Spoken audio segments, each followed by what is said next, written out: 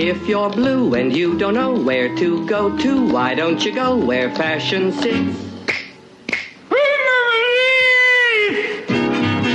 Different types who wear a day coat, pants with stripes, or cutaway coat, perfect fits. Dressed up like $1 million trooper, trying mighty hard to look like Gary Cooper. Come, let's mix where Rockefellers walk with sticks or umbrellas in their midst.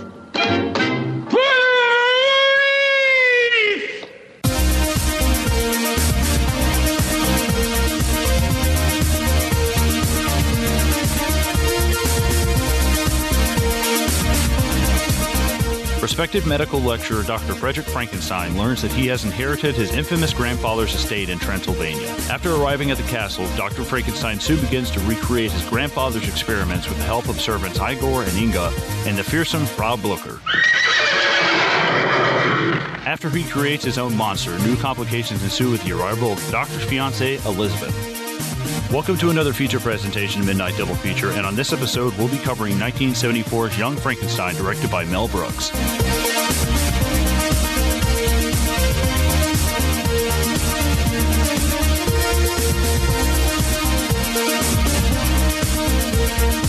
Hello, hello, hello. Welcome back, everyone. Welcome back to another feature presentation. Tonight, we're doing motherfucking Young Frankenstein. Zoheb, how are you? I'm good, dude. I believe it's Frankenstein. It's pronounced, you're putting me on. So this was my pick. I'm super excited to cover this movie. Like we said in the beginning, you guys are listening to a feature presentation episode. These are going to be our longer episodes. We're going to spoil this movie. This is rated for explicit for a reason. You know, like Cap says, if anybody wants to get out now, now's the time. So if you haven't seen this movie, this 40-year-old movie, now's the time to get the fuck out of here. But this is one of our feature presentation episodes. We have a variety of episodes. We have our upcoming attractions episodes. We have our special features episodes, and this is just going to be longer in length. If this is your first time listening to us, this is our, I guess, what would you say, our flagship, our main, what we started doing. But now we've got upcoming attractions hosted by Matt Vella, our other host. So yeah, if you guys are ever interested in upcoming news, anything like that, make sure you check out our other episodes, upcoming attractions as well.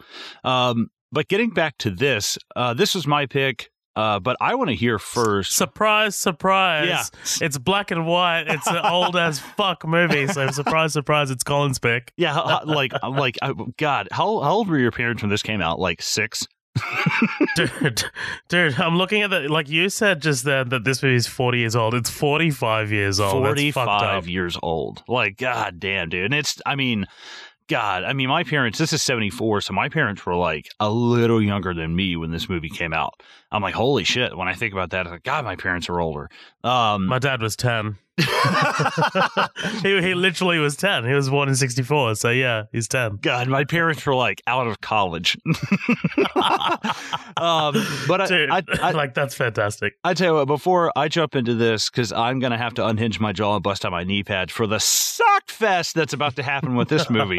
But why don't you start us off? Tell me what you think of Young Frankenstein. How familiar are you with Mel Brooks or Gene Wilder or any of these type of comedies? You know, like anything like this. I consider this like Airplane, Scary Movie. Like a lot of these kind of fall into the same kind of like trope. You know what I mean?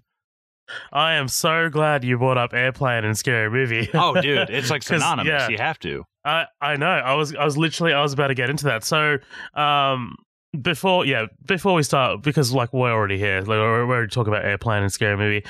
Dude, those movies are made by the Zucker brothers and Jim Abrahams. Mm-hmm.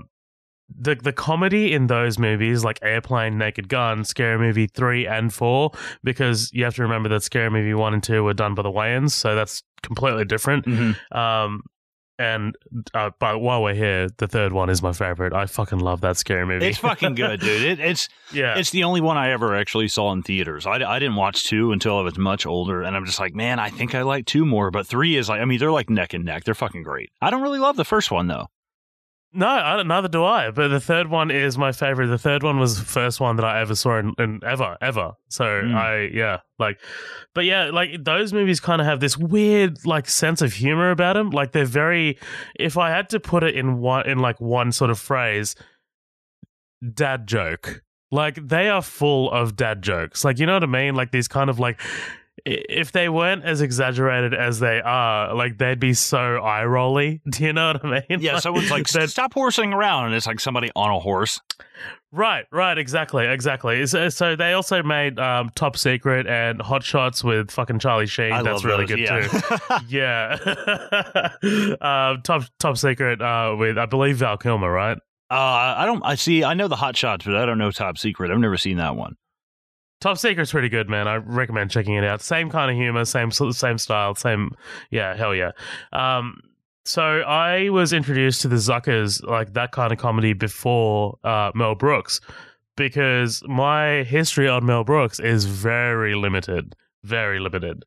I feel like you intentionally pick movies with directors that just completely stump me, like John Carpenter. But yeah, man, this was... So I actually watched Spaceballs kind of very fucking recently. I was way too old to watch that movie for the first time. Like I liked it. It was definitely great. It was a bit silly. It was on the silly side of stuff. And I watched Blazing Saddles not too long after that. So I've only seen 3 Mel Brooks movies, including Young Frankenstein. So I'm very kind of like very amateur Mel Brooks, but I love his style, man. I love his comedy. I love his comedy style. It's very old school. It's very I don't know how to word it. It's very clever comedy. Like, you know what I mean? Like, it's not all slapstick. Like, there is slapstick in there, but it's like, dude, I'm going to put this out there. Slapstick is my worst favorite comedy, my least favorite comedy. I hate slapstick, dude. Yeah, it's pretty bad. Like, it's pretty bad. It's just cheap. It's cheap laughs, and I'm just not a fan of it anymore. Like, I get that it was a big thing, like, you know, when you're older with Jesus Christ. Why am I forgetting him? The 3 fucking Three Stooges? Yes, Jesus Christ. I was like, really? For some reason, I'm thinking Three Amigos. But yeah, I'm just not a fan of like the slapstick stuff. So like the clever kind of comedy like this, like you know, like that you get in fucking Airplane especially, dude. I guarantee you, we will cover that movie one day. I love that movie. I definitely show up to those kinds of comedies more than anything. And look, you know, this is not the first time we've covered comedy on the podcast, right? Like we've covered Superbad, we covered Hangover, and those are different kind of comedies. Like those rely on a bit more sort of like mature, sort of like adult themes, sort of like crude, crass kind of humor, whereas these are kind of like old school, you know, you can kind of like take your family to sort of thing, right? Like, right. It's just super silly, you know. It's not anything. And I think that's one of the things that, as we get into this, makes this kind of timeless. Is like the fact that it's not like, you know, I don't know. There's nothing topical. It's not political. There's nothing kind of crude about it. It's not one thing is like taboo, and now this isn't really anymore. Blah blah blah. Like it's kind of timeless for that reason exactly that you're talking about. Exactly, and that's another thing that I was going to get into, man. Like, this is made in 1974, and Mel Brooks has purposefully tried to kind of, like, set it, like, around the 30s, because, like, obviously Frankenstein. So, like, it doesn't seem like it's aged. Like, it's aged very well, in fact. Just because, like, he's definitely tried to, like, the way he shot it, the way he's kind of, like, gone about, like, you know, the production of it seems like it's ripped straight from the 1930s, but like it's done by design. Like it's all, you know, it's fantastic, man. I definitely dug this movie. Like if I want to get into my thoughts on this movie, definitely dug it. This was my first time watching it. And that's mostly due to the fact that I cannot find this movie anywhere, dude. I was telling you off air, like, because we did the competition between Birdcage and Young Frankenstein, and Young Frankenstein won, and I was like, oh, okay, this is cool, so let me go seek this out. Jumped on JB Hi-Fi, which is like a massive, like, franchise store here, like a massive, like, you know, electronics department store. jumped on that fucking website. Oh, yeah, they don't sell Blu-rays of Young Frankenstein. And I'm not buying a DVD, dude. I'm sorry. I'm one of those fucking old curmudgeons who's just like, I'm not buying a DVD. It's outdated. So, yeah, no Blu-ray. Jumped on iTunes. No iTunes streaming. Like, it's not even listed in the fucking store. It's not on Netflix. It's not on Stan. I could not find this movie for the life of me. And this may be the thing that gets the podcast pulled out of, like, off the air. But I had to pirate this, dude. I had to pirate this bitch. Yeah, dude, like, there's so many bases to cover. So, man, Gene Wilder. Man. Gene Wilder is a fucking badass in this movie, dude. I love him in this film. The only other thing that I've been exposed to him was Willy Wonka and the Chocolate Factory. And Blazing Saddles. But I think that, man, I think out of those three performances that I've been exposed to, this is probably the best. Like, this was so fucking good, man. And, like, it just, like, I'm watching it with just a little bit of sadness, man, because it's just like he was a true talent, and it's just a shame that he's gone now. So, yeah, like, definitely dug it. Definitely dug his performance. And one more thing before I pass it off to you. I guess this is probably our best opportunity to talk about our familiarity with the story of Frankenstein. Yeah, for sure. Have you read Mary Shelley's Frankenstein? I tried, like, I don't know, probably 10 years ago. I started it, and I just did not have the patience for it. So I actually need to go back and, like, give it a read, because I haven't given it, like, a fair shake, really. I think what I picked up expecting to read was not what was on the page. I thought it was going to be something else. So I probably need to go back and give it another shot, though. But no, I've never read it. Yeah, it is boring. I'm just going to put it out there, man. Mary Shelley's Frankenstein, or The Tale of the Modern Prometheus, or whatever the fuck it's called. Fucking boring, dude. I watched it. I read it in year 10. We had to read it for English. And I don't remember much about it. I remember that it started off with ships, and I was like, man, fuck this, man. Like, Frankenstein isn't about ships, it's about castles and shit. Right, yeah. So, I remember that, and I remember, yeah, that's kind of what I was thinking. I was like, dude, this is not what I thought. Like, where's the digging the body up and all this other stuff? Like, right. It's like a flashback, starts like a flashback. I was like, this is just weird. Right, yeah, like, I was like, where's all the horror stuff? Like, what is this? What, like, and the writing, like, Mary Shelley's writing isn't, like, it's very old school, obviously, because it's written ages ago. But yeah, I don't remember the book very well. I haven't seen the 1931 Boris Karloff film. I have seen the 90s Kenneth Branagh film. Not great.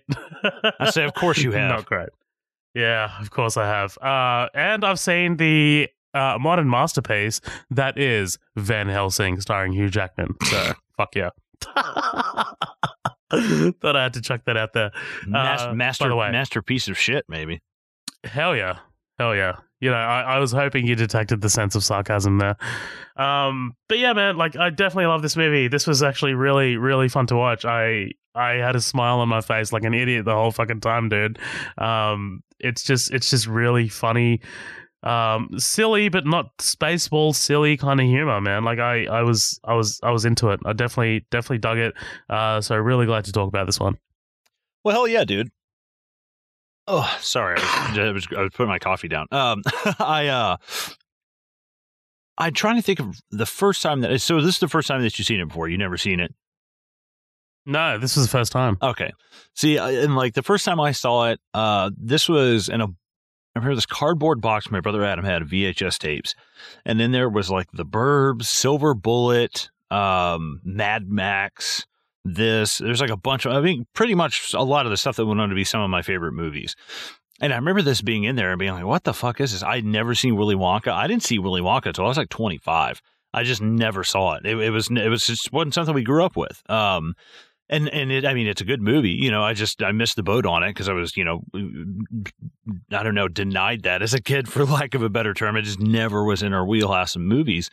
So I don't really have like, oh, as a kid, Willy Wonka, Gene Wilder, that's, Willy Wonka, blah, blah. Like I knew kind of who Gene Wilder was. But I was familiar with, Mel Brooks because we had seen a big movie growing up here that's really funny, actually, too, is Robin Hood Men in Tights with Carrie Ewells. Have you ever seen that? No, but I do want to. That is on my list. So.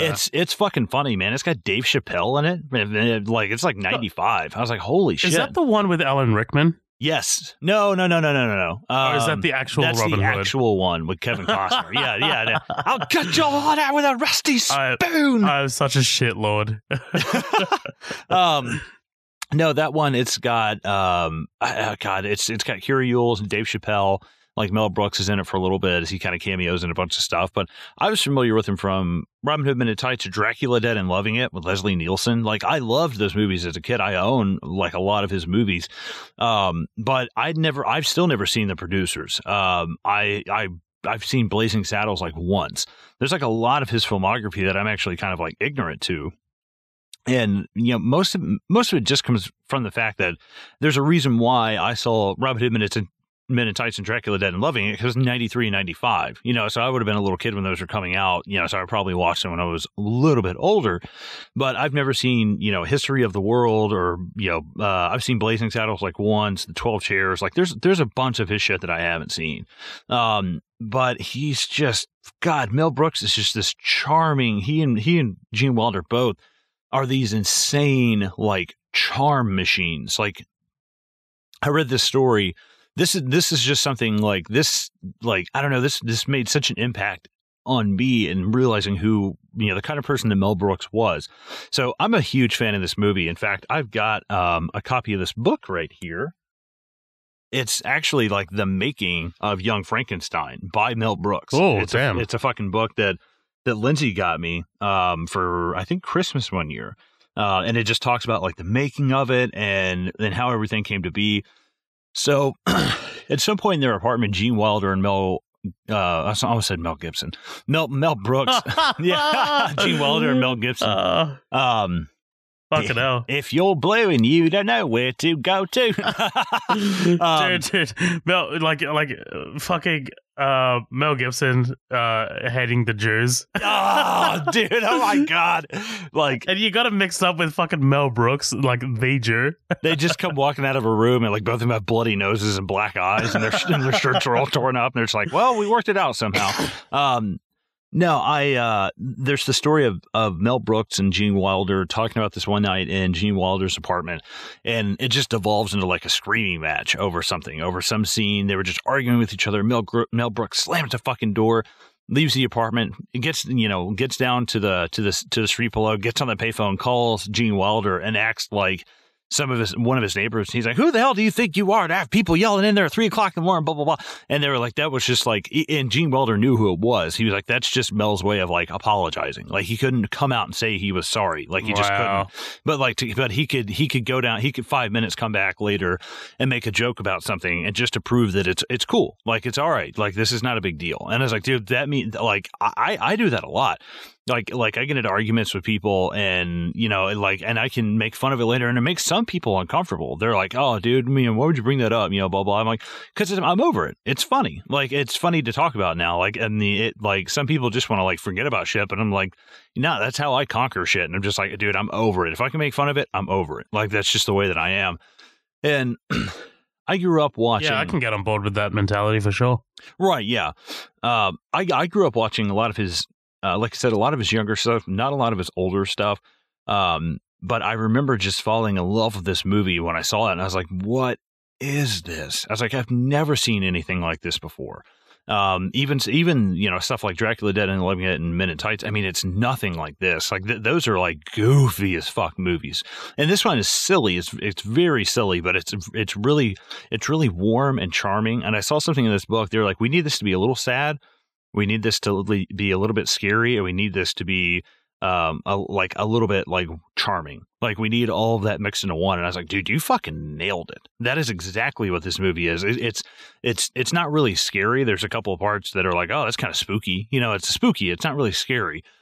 But I fall in love with that kind of like I bet you this is in Tim Burton's collection somewhere, you know? Like, there's so much, like, gothic shit about it that I fucking love. And I just love that kind of stuff. Tim Burton watches this while masturbating, I guarantee you. Like, he's like, oh, yes, it's all dark and shit. Yeah. Now, meanwhile, Helena Bonham Carter's over there like, Tim, what are you doing again? I'm going out with Johnny. Now, how familiar are you with, like, the old school, like, legit Universal monsters, like Dracula, Frankenstein, all that shit? Not very familiar. I haven't seen any Universal monster movie, even though I know, obviously, what they are. Oh, man. I mean, and I'm not, you get those people that are just like, just because something's old and there's like, oh, those, man, those are the fucking classics. And you're like, fuck off, dude. Yeah. Yeah. I mean, like, I'm not, it's not like I'm the opposite, like where it's like, oh, they're too old, so I'm not going to watch it. Like I will watch them. Like there's just never been like an opportunity, or like I've never been like, oh, you know what I'm going to do today? I'm going to watch the fucking 1931 Frankenstein movie. Like it's never just come up. Like, you know what I mean? Like I've never just kind of like had the urge to watch it, I guess. See, now, when I was growing up, we had cable or satellite for a really small amount of time. And I used to watch Sci-Fi Channel all the time, though. They had this awesome show hosted by motherfucking Christopher Lee called The Haunting Hour. And it would just be him sitting in a chair, and he's like, now back to Masters of Horror. And I'm like, oh, that Masters of Horror, that's what it's called, not The Haunting Hour. But he would just play these, like, old school black and white Universal, like, kind of monster movies. So I remember we had Frankenstein versus the Wolfman, like on VHS, ripped off the TV, and I was like, dude, it's stupid. It's like a lot of it is fucking cheesy, and it doesn't really hold up, but it's still like a great movie. Like I remember watching that with my brother. In fact, for Christmas one year, I got him the Blu-ray package of like Frankenstein and Frankenstein versus the Wolfman, because we watched it like all the time, and that's where I first fell in love with it. Like, I love the Lon Chaney Jr.'s Wolfman. I've seen Dracula. You know, I actually haven't seen Boris Karloff's Frankenstein, but I've seen like the Mummy movies with him in them. Just because that was like a staple of my childhood. Like I said, obviously, you know, my parents were a little bit older. My grandparents, like, God, I mean, they were, I mean, I was the youngest of four, so they were a lot older by the time I came around. So this is the kind of stuff we watched, you know, Walton's Little House on the Prairie, fucking Murder, She Wrote, you know, shit like that, like older TV shows. And like, so seeing this kind of stuff again, seeing this stuff like parodied, because it's the only thing that's ever parodied like Universal monster movies. And I think that's so interesting. It has such a unique taste to it, because nothing else, if anything came out and parodied a Universal monster movie, someone would go, you're just trying to rip off Young Frankenstein. It's like, dude, that they are like the first one to plant the flag there. And I think that's fucking fantastic. The kind of atmosphere on the set that I was reading about was like, dude, if I had a time machine, I would just want to hang out on that set for just a day. They said it's like by the time that like production was wrapping up, there's a scene that got deleted of everybody walking down the stairs at the end as the credits like roll. And they deleted it just for like time's sake and stuff. But they were saying that like the shit was over with, like principal photography and everything, and they just kept adding scenes because nobody wanted to go home. And I was that's like, awesome. I was like, man, it's crazy to like hear about the chemistry. It's crazy to hear about. I did that. I feel it's like wild. Yeah, I feel like with this whole. I feel like with this whole. I heard it. Yeah, I heard it. Don't worry, man. But there's a quote by Mel Brooks. I was reading that book that he said. You know, everybody had gone home and he was like leaving, and Gene Wilder was sitting on the bed on the set, and he was like, what are you doing, Gene? And like, it was like the last day of production, and Gene's like, I think I got a couple more scenes that I can put in here that would be really cool. And he's like, Gene, it's done. You know, it's great. It'll be a really great movie. And he's like, and he just put his head in his hands and he kind of started to cry, and he was like, I don't want to go home. He's like, I this is the best my life has ever been right now. He's like, this is fucking fantastic. I've had so much fun. Like, I don't want to go home. I want to keep playing. And like, I was like, God damn, God, man, that's awesome. I know. And I was like, God, they said it was just unnatural. The chemistry between these people, like there was no real egos clinging around, even though you had a lot of like, it was an ensemble cast. And I was like, dude, it's so fucking awesome to hear that, because I think way too fucking often people throw around the term, man, they don't make them like they used to. And it's like, no, This is that they don't make them like they used to. Like nothing like this. This will never be made again. Nothing will come close. If you try to remake this, I don't know what I'll do to you, but it'll be violent and dark and wet, and you won't like it. Well, well, dude, like it's awesome because like when there's such great chemistry between the cast and crew, like it's awesome when it's reflected in the actual final product, and it just feels like everyone's having fun on this set. Like, you know what I mean? Like, even if you had not told me that trivia, even if you had not told me any of that behind the scenes stuff, I would have probably guessed that these guys had the greatest time on set. No, yeah, absolutely. Yeah, and they said just the chemistry between them is absolutely fantastic. And that Terry Garr, she plays Inga. She and Gene Wilder apparently wound up like really falling in love on the set. Show. Oh my God! Have you ever seen Dumb and Dumber, right? Yeah. What is she in that? She is. She's in Dumb and Dumber. She's the one when I guess Harry is meeting Mary, and she's like, Mary's been looking for someone to hit the slips. What do you say? She's this that's fucking Mary's stepmom in the movie. I was like, holy shit. That's wild. That's wild. And I mean, like you were saying, it's so sad, the loss of Gene Wilder, but also Marty Feldman has died. Peter Boyle has died. Madeline Kahn has died. Like Terry Garr and I think Cloris Leachman and Mel Brooks are like the only people alive like from this movie. Peter Boyle met his wife on set. She was like doing an article for Rolling Stone. So like people were just apparently falling in love left and right. It was just like a fucking awesome place to be. Which ended up kind speaking of age, sorry, just quickly, Colin. Speaking of age, Gene Hackman. Oh fuck! I was hoping you didn't catch that. I was gonna be like, surprise, bitch. No. I picked it up immediately, dude. I was just like, his voice and his face, like, it's too obvious. But man, you know he's 89 this year. God damn, no. Damn it. I guess it makes sense. I mean, this is 74. He's probably 30 here. He'd won 3 Oscars by this point, or been nominated for them. Damn, yeah, because would he have Superman? Had he done Superman by this point? Alan Michael Pauls, I'm so sorry, but I can't pull out the year for Superman right now. But yeah, like he did French Connection. He did I Never Sang for My Father, which is another one that he got nominated for. Oh no, he won for that. And Bonnie and Clyde, 1967. Ooh. So yeah, man, he'd already won 3 Oscars. Yeah, I was hoping you hadn't noticed. I had to read about that. I never knew that was Gene Hackman. But yeah, I absolutely love this movie. It's one of the best movies ever made. This has been put into the National Library of Congress. This has been put into American Film Institute's top 13th out of 100 funniest films of all time. It's been I can't remember what it's been put in, like, I think like the National Library or something for preservation, just because it's like for the ultimate level of artsmanship and craft and satire, blah blah. So it's basically this is legendary. This needs to be saved for like generations to come. And unfortunately, man, I don't feel like a lot of people my age have seen this, and it fucking sucks. Like, I was like, dude, you're crazy. And like, I am a man out of time sometimes, because I'm sitting there and I'm like, dude, have you guys ever seen, and I still love Happy Gilmore and Dumb and Dumber, and I love some newer stuff too, but like, especially, as I've talked about a dozen times, fucking Edgar Wright, but these older comedies and shit just get like lost in time. And I'm like, man, this fucking sucks, because there's such funny movies that are just like, oh, what is that? Is it old? Yeah, it looks old. No, we're gonna go see The Hangover. Yeah, we're gonna go see The Hangover 12. I'm like, all right, cool. Dude, like that shit. Like, I totally get that sentimentality, because like it's, I love Airplane. Like, Airplane might be for me what this is to you, because I don't know. But anyway, so I made my brother watch it, and like, he did like kick and scream at the side. He's like, oh, it's old. It's in the 70s, and he ended up loving it, dude. And now, like, I catch him like watching it, rerunning it, So it's just kind of like, get over that little speed bump, like right at the start, where it's just like, oh, it's old. Like, just because it's old doesn't mean you're not going to enjoy it, man. Like, it has that kind of like innocence to it as well, because you're not coming into it with all this like political shit that today's like social commentary films would have, like in comedies. So, right, yeah, 100%.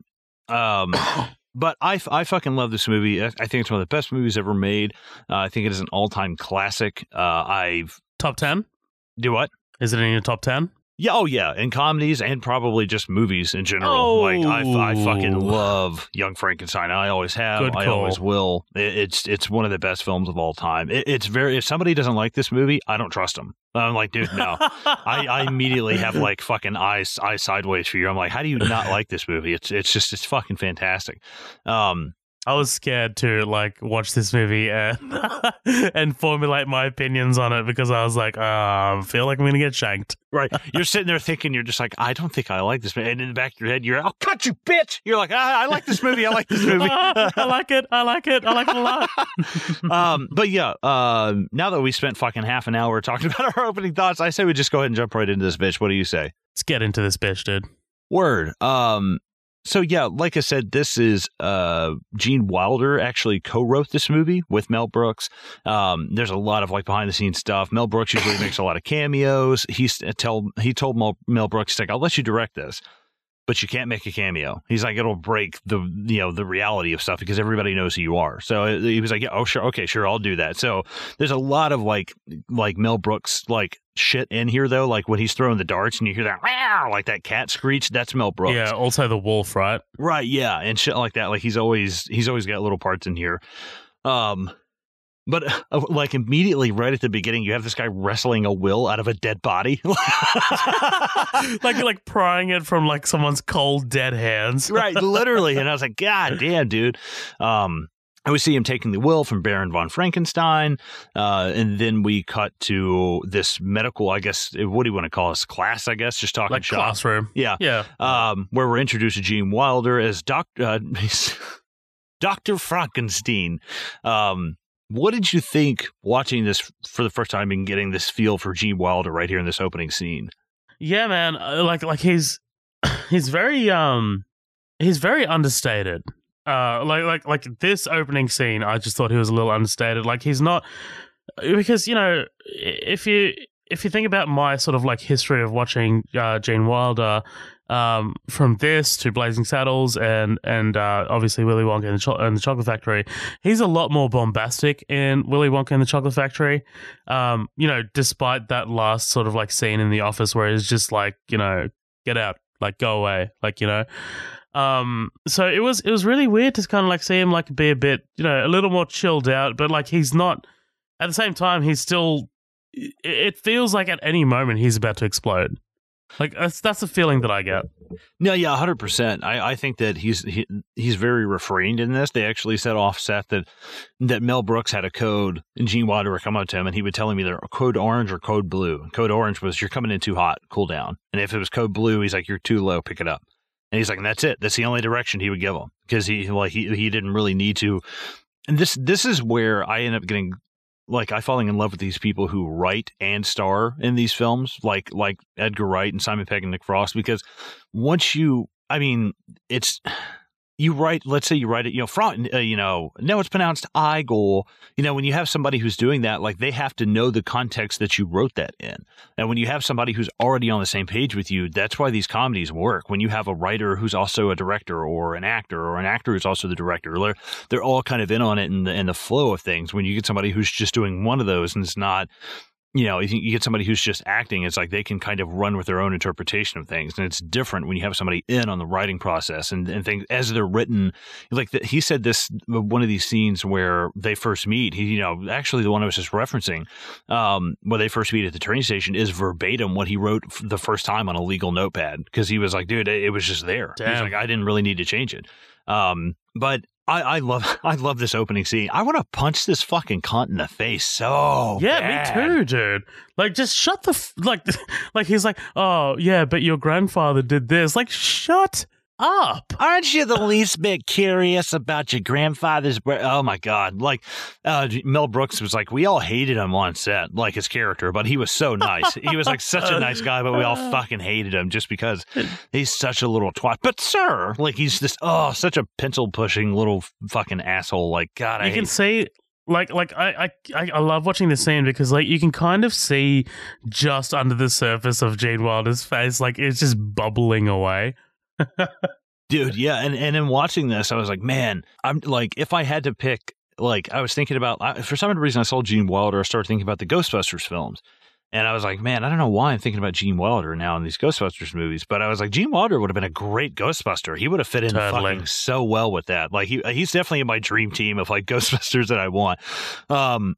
But this whole scene is just fucking fantastic. You know, him, I don't really care for like this whole thing with, you know, Mr. Hilltop and putting the thing on the back of his neck and kicking him in the nuts. It's like, it's funny when you're 14, but honestly now I'm just kind of like, The funniest part of the whole thing is when he's willing him off, he's like, and in conclusion, just give him an extra $1. He's like, like I fucking love that part. I'm laughing my ass off. But the whole getting kicked in the nuts thing, I was like, you know, this is not. Yeah, that's the slapstick stuff. It doesn't work. And Carrot Top's chairman of the board, it's not going to work in this. Like, it just doesn't work for me. But this whole speech is great. You know, you have more of a chance of reanimating this scalpel than you do of fixing a broken nervous system. I'm like he like you said, that bubbling is just right under the surface, and it's like you pour the Coke too quickly and it starts fizzing up like right towards your face. You're like, oh my fuck, like it's about to fizz over. Right. But at first it just seems so like small and kind of like tidy, and then it just explodes with this rage. And he does that a couple of times. It's just fucking great. It's fantastic. Yeah, I love the nice hopping. yeah, nice hop. Also, what do you know about Mr. Hilltop? Do you know much about this actor? Because I did a little bit of reading. No, I didn't look at all. So it's kind of interesting because this guy actually had emphysema. Oh shit. Yeah, like he actually had emphysema, and like you know, after each sort of like take, the casting crew would like ask him if he's okay, but he would always ask for cigarettes. He would always ask for cigarettes, and they'd just be like awkwardly be like, okay. Jesus, man. Like at that point, at that age, it's like, well, no, man, don't do it. You might live. It's like, oh, fuck it. Just smoke the cigarettes. Fuck it. Yeah, Liam Dunn. Liam Dunn is his name. Honestly, like in that Mel Brooks book, I know. When I was looking through it, I saw I was like, there's a whole page about him, and I was like, really? The guy has no lines. I was like, whatever, and I just skipped it. Yeah, he's also, I believe, he's also in Blazing Saddles. He played Reverend Johnson. I can't remember that. Oh, guy. Okay. I've only seen that once. Same. What did you think of that one? I dug it. I didn't. You know, it probably out of the 3 Gene Wilder movies that I've seen, it might be at the bottom, but it's still definitely funny. Yeah, no, it's been such a long time that I've seen it. I mean, last time I saw it was probably on fucking VHS. Like, no shit. Yeah, it's old school. Richard Pryor's awesome in it, though. I'm not interested in death. The only thing that concerns me is the preservation of life. Fucking stabs himself in the lip glass. Dude, like the way he hides it and covers it up. Oh, you could. The pad on his leg is just so obvious, like that, and that's what's great about these movies. They don't try to hide this shit. It's like you're in on the joke that they're in on. Like, of course, it looks ridiculous. It's fucking great. That makes it 10 times funnier to me. I read that apparently Gene Wilder used to be very notorious for just like cracking up during takes and shit and just like laughing and blowing them. Like Cloris Leachman like lost her shit at him apparently, but like during this moment especially, like they apparently like Mel Brooks had to like like come in really tight on his face, or like I don't know, he had to like kind of find a way to edit it around it because he just started laughing immediately after this. Yeah, dude, and I watched the outtakes. I watched the documentary about the making of this, and they said that at one point the people were laughing so hard the fucking camera operator had to be like watched over because he said he would start laughing and the camera would shake. Or That's during awesome. the first time Peter Boyle rips off putting on the Ritz, they had to give all the people in the crowd paper towels to bite down when they were laughing to like cover their mouths with and shit. And Mel Brooks is like, I go out, I buy like a box of tissues or like a roll of paper towels. We do like 2 of those scenes. That's it. I look back and it's an empty box. Every single person had to get one. And I was like, oh my God, that's fucking great.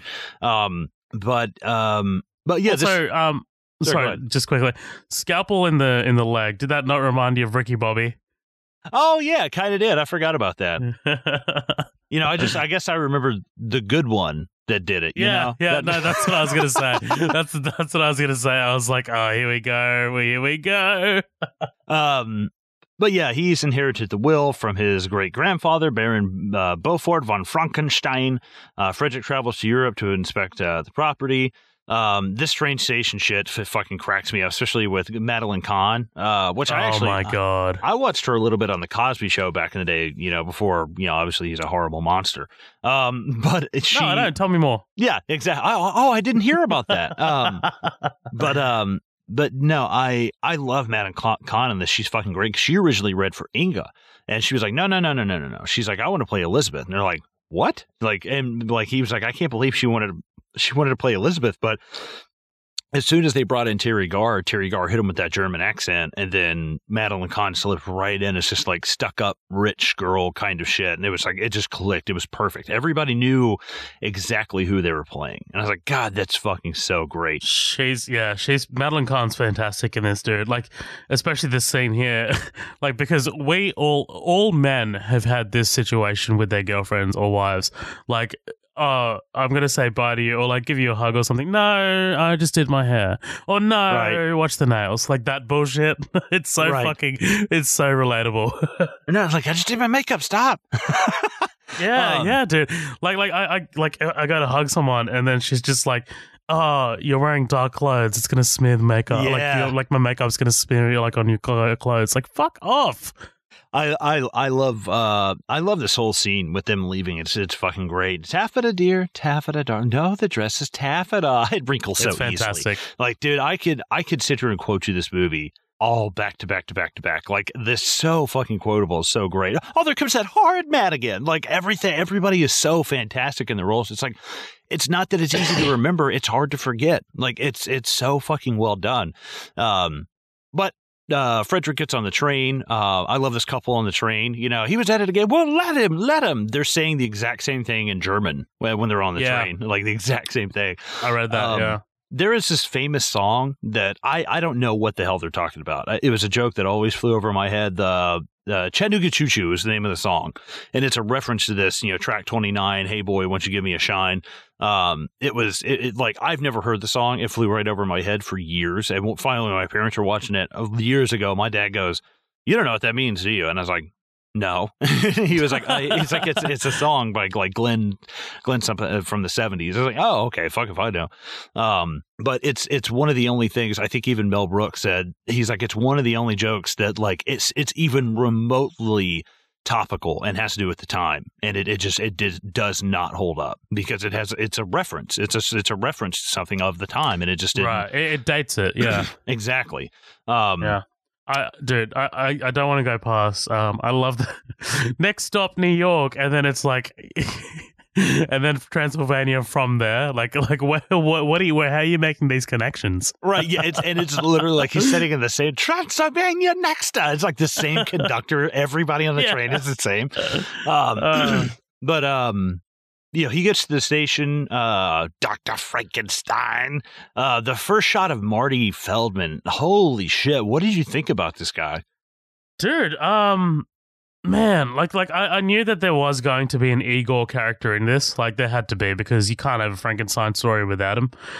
But, it was kind of unsettling. Like, I was just like, wow, you are... you have some papers. But yeah, like, honestly, this first shot is awesome. Like I love the voice. I love the that stock lightning sound in the background that crashes and shit. It's cool. I dig him. In terms of Igor throughout the whole movie, though, if Gene Wilder wasn't in this, he would be the MVP. Oh, dude, without a doubt. Like, they said Marty Feldman was the one. I mean, and he died really young, really sad. But he was a constant chain smoker. He was just this, like, always fidgeting, ready to go, like, high-strung guy. And they're like, dude, he just brought that to set every day. It was like lightning in a bottle. I was like, God, that's so fucking awesome, dude. But I'm just like, can you please just like not open your eyelids anymore, because they're going to fall out, dude. Right, yeah, and it's so funny because he meets him, Dr. Frankenstein. It's Frankenstein. You're putting me on. He's like, no, it's pronounced Frankenstein. Well, why isn't it Frederick Frankenstein? It's not. It's Frederick. It's like, He's like, oh, you must be Igor. No, it's pronounced Igor. It's like, dude, up until that point, no, it is fucking And it's fucking Igor, but he's so pissed at him for being caught himself something else. He's like, no, fuck you. You know what? Fuck you. It's Igor. I love it. I love this like petty conversation that's happening in this very serious moment. It's right. fantastic. Yeah, 100%. And I love these sets that they have, man. Like when they're riding through in a couple of minutes and we see like the fog through the trees and shit, I want to go walking through that shit so fucking bad. Like that looks so much like a Tim Burton set from hell, but then like also it looks just like the Wolfman with Lon Chaney. That's one of my favorite Universal monster movies, and it's just fucking fantastic. It's really really really well done. Hell yeah, man! Like the production design in this film is outstanding. Like we'll get to the equipment like in the castle and shit like later, but oh yeah, when he's standing here at the train station, like the cinematography as well, like it seems so like obviously shot in black and white on purpose, but it seems so noir. It seems so like Chinatown. Like I love that kind of like aesthetic of it. It's fantastic. Yeah, the funny part was the cinematographer, he knew they wanted to shoot in black and white, but regular black and white isn't as saturated as this, he was saying. So they started watching the daily reels, and Mel Brooks was getting pissed. And Gene Wilder goes, well, hey, hold on, Mel. He's like, we just told him black and white. We never told him the exact kind of look that we wanted. So he's like, Gene was just the nicest guy on set. Like Mel could start getting irritated, but Gene was always there to like smooth things over. And it was so funny because, he said Mel Brooks was kind of a dick to him, and then they finally they just saturated the shit out of this. 3 weeks later, they're looking at these dailies, and Mel Brooks looks at the cinematographer, and he goes, I'm glad I didn't fire you 3 weeks ago. And he goes, fuck you. You're glad I didn't quit. It's like, oh, that's fucking great. That's so funny. Yeah, I haven't really heard of this. I haven't seen any of this cinematographer's other films. His name is Gerald Hirschfeld, but he's worked with like big directors like Sidney Lumet and Michael Crichton as well. Yeah, he's definitely old school. Like he's an old school like cinematographer. As I'm watching this, I'm like, man, I mean, this guy. I watched the making of documentary from like 98 or 99, and he's like 70 in that. I was like, oh, okay, shit, like he's on out there. But this whole scene is fucking hilarious. Walk, this way, and hands him the cane, and he walks. Oh my god, man! I was in stitches. Like, now, do you want to know what this inspired? What?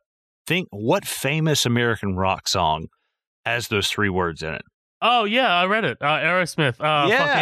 Yeah. What's the song though? Fuck. Walk This Way. Oh. It's literally called Walk This Way. It said 3 words. I was like, really? It's early. It's early. Yeah, but yeah, Steven Tyler apparently was like super inspired, right? Well, this is the story on UltimateClassicRock.com. This is, according to bassist Tom Hamilton, the final touch of inspiration came from a screening of the Mel Brooks classic Young Frankenstein. There's a part where the main character arrives at the train station in Transylvania, and he's met by his classic evil assistant, who takes a suitcase for him and hobbles down the steps and says, "Walk this way." And to humor him, he follows him down the steps the same way he told Spin Magazine. So we told Stephen, you've got to call the song Walk This Way. And Stephen was like, you can't tell me what the fuck to call the song. I haven't even written the lyrics yet. But we told him he had to do it, so he did. Wow. So, yeah, I mean, this is 74. That comes off of Toys in the Attic in 75. So, like, yeah, their album, Toys in the Attic, 75. So it makes sense. But yeah, this whole thing is great. My favorite, I think it might be my favorite part of this movie, when he's like, oh, of course the rates have gone up. And he's like, oh, no, yeah, we'll get along. And he pats that fucking hump, and he's like, oh, and he kind of pauses, and he goes, I don't mean to embarrass you, but I'm a rather brilliant surgeon. I could get rid of that hump for you. What hump? Yeah, what hump? And just, it's so quiet. And I wish we had the visuals to go with this, because Gene Wilder's face, he just kind of looks around, and he's like moving his lips without any sound. He's like, and he stops. His reaction. He goes, let's go. It's fantastic, dude. I love it so much. Like, like all of the jokes with his hump, like, are fantastic. Like the way it like moves, like from left to right. Improvised. He improvised that shit. Really? They said Marty Feldman would swap it back and forth, and after like a week, somebody finally noticed, and they were like, "Oh, that's got to go in. That's awesome. Going in."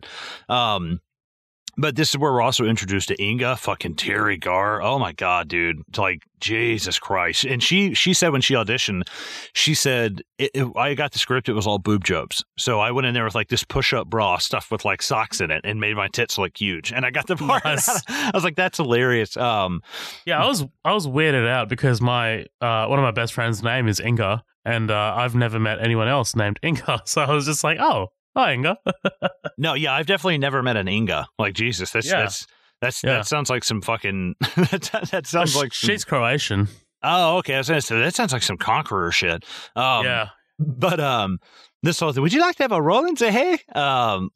This whole scene is fucking fantastic. The hayride limo that they have, this like huge long limousine. I was like, this is fucking ridiculous, man. And, we can't just keep going over every single joke, though. Like, we've got to skip over some of this stuff. That wolf, their castle. I mean, it's hilarious. If you're watching this, you've seen the movie. It's fantastic. But this bit of them getting to the castle, okay, there's a common misconception here because the joke is, every time they're saying Frau Blucher that they're neighing. Now, I've heard for years that Frau Blucher in German means horse glue. And that's why the horses are freaking out. Oh. Now, that's not true. I actually read that in that book today, the one written by Mel Brooks, where he was saying, no, he's like, I wish we were that smart, but it's just not the case. And he's like, it would have been funny. He's like, he got it from some other movie. But he was like, I honestly wish that was the truth, but it's just not. But this whole running gag of them saying, Frau Blucher and then neighing, the fact that it comes back so many times, it feels like, the greater good. Everybody says the greater good after the greater good in Hot Fuzz. Yeah. It's like, dude, this feels like such a throwback to those that kind of humor. It's great. I love it. I also this is stupid fucking toilet humor, but I love it. Nice knockers. Oh, dude, Thank you. I was sick, dude. Terry Garr, 12-year-old me was like, I'm gonna fire blank both my nuts later to this fucking chick. Cause I'm like, good Lord, 25-year-old me. No, she's like, I had such a crush on her growing up, and and then I saw Dumb and Dumber, and I was like, whoa. I was like, I mean, she's still a gorgeous lady, but shit, I did not think that was her. It's like, did you get shorter? I was like, she seems so tall in this. And apparently her and, Gene Wilder wound up just kind of hitting it off on the set, which Gene, and it's an interesting time to touch on this because Gene Wilder was kind of like a ladies' man. He was married like 4 times. I heard that. Like he slayed some ass. Oh, dude. Yeah. I'm watching this interview with him a long time ago, and I can't remember what the show is called. And it's a little bit later in his career, and he was like, basically he had fallen in love with this woman named Gilda Radner. She was on SNL in the early days. I think she might have even been an original member.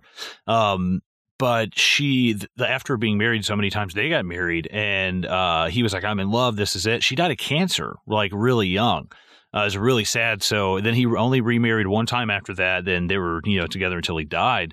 But the funny thing is, I'm watching this interview, and he's talking about being married to Gilda Radner now, and he's like, it took the love of several women, to get myself right, where I was appreciative of women and I respected them a lot more, and I knew what love was, blah blah. And and the interviewer's like, several, huh? And he's like, well, 3 or 4. And he goes, some say several would be 5 to 7. He goes, well, if you insist. I was like, dude, the guy is all fucking class, dude. Like, love that, man. He's so witty and he's so clever. That's like a real life Bond. Right. And like, there is something about Gene Wilder that like I wish more people had that. People just don't. Like, everything has to be a dick or a fart joke or something crude or making fun of somebody. And it's so hard to find humor these days that's like, I don't want to say not offensive to anyone, because that's just not going to happen. But like, the fact that this silly humor, it's just not there anymore. And it's like, man, it sucks. Like, I think the Scary Movie were kind of like the last gasp of that. Like, I haven't seen anything like that since. I agree. And they were absolutely inspired by these movies. I mean, there's no denying that. But it's just so sad to see, and that's why I love seeing stuff like Shaun of the Dead. I think Shaun of the Dead is kind of a throwback to even these kind of movies. Anything that's a horror comedy owes a lot to Young Frankenstein, and I'm a huge fan of horror comedies. Evil Dead 2, even though that might be a little bit I don't know. Yeah, that's a little different. I think Evil Dead 2 kind of goes a bit more a little more campy. Oh, 100%. It's very slapstick, campy kind of humor. But what did you think of Cloris Leachman as Frau Blucher? Yeah, she gave me nightmares. No, she didn't. No, she didn't actually. She was funny, man. Like, she actually had some pretty funny parts. Like, there's this moment coming up where she's like, "No milk." Yeah. Like when a glass of warm milk. Yeah, man. Like she plays with she plays with Wilder, like opposite Wilder, so well, man. Like I dug it. I dug it.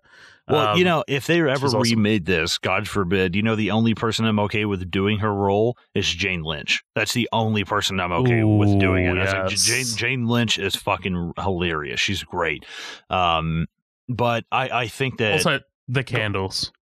Oh, dude, they said this.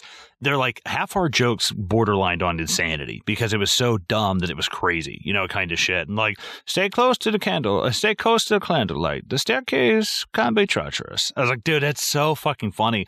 And what's really creepy is you hear this voice in her all the time. And then when they break for bloopers, she goes, come on, Gene, you're making me mess. And I'm like, whoa, that's fucking weird. Like that shit fucked me up. That's acting. That's fucking acting, dude. I love that. Absolutely, dude. I love Igor running back, Brokar, and then all the fucking horses pick up again. His smile after that, dude. His little smile to himself. Yeah. But yeah, I fell in love with this. I can remember this specific part being younger, being like, this is insanely good. Like this has won me already. And let me see here, fucking 15 minutes in, I was like, holy shit, this has already won me over. But I think that. Sorry, let me see where we are. Upon Rebel meets Frau Blucher. And this is where they discover the secret entrance. We get the scene with her. Right. Of him, would the doctor want a glass of brandy before retiring? Ovaltine. Dude, the Ovaltine got me. I was just like, the way she like pipes up and says it, Ovaltine. Like, because she's about to turn around and say something else. She's not done yet. But I love I love Frankenstein just being like, just fucking slowly cracking. Like, he's slowly like getting pushed further and further to the edge until he cracks. Oh, dude, she said that she was not prepared for, she's like, Ovaltine. He's like, nothing. Thank you. She's like, I was not prepared for like how visceral he was going to be. Then I will say, good night. Good night. I was like, God, that's so fucking funny. But it's where we get him having the nightmare. Inga comes and wakes him up.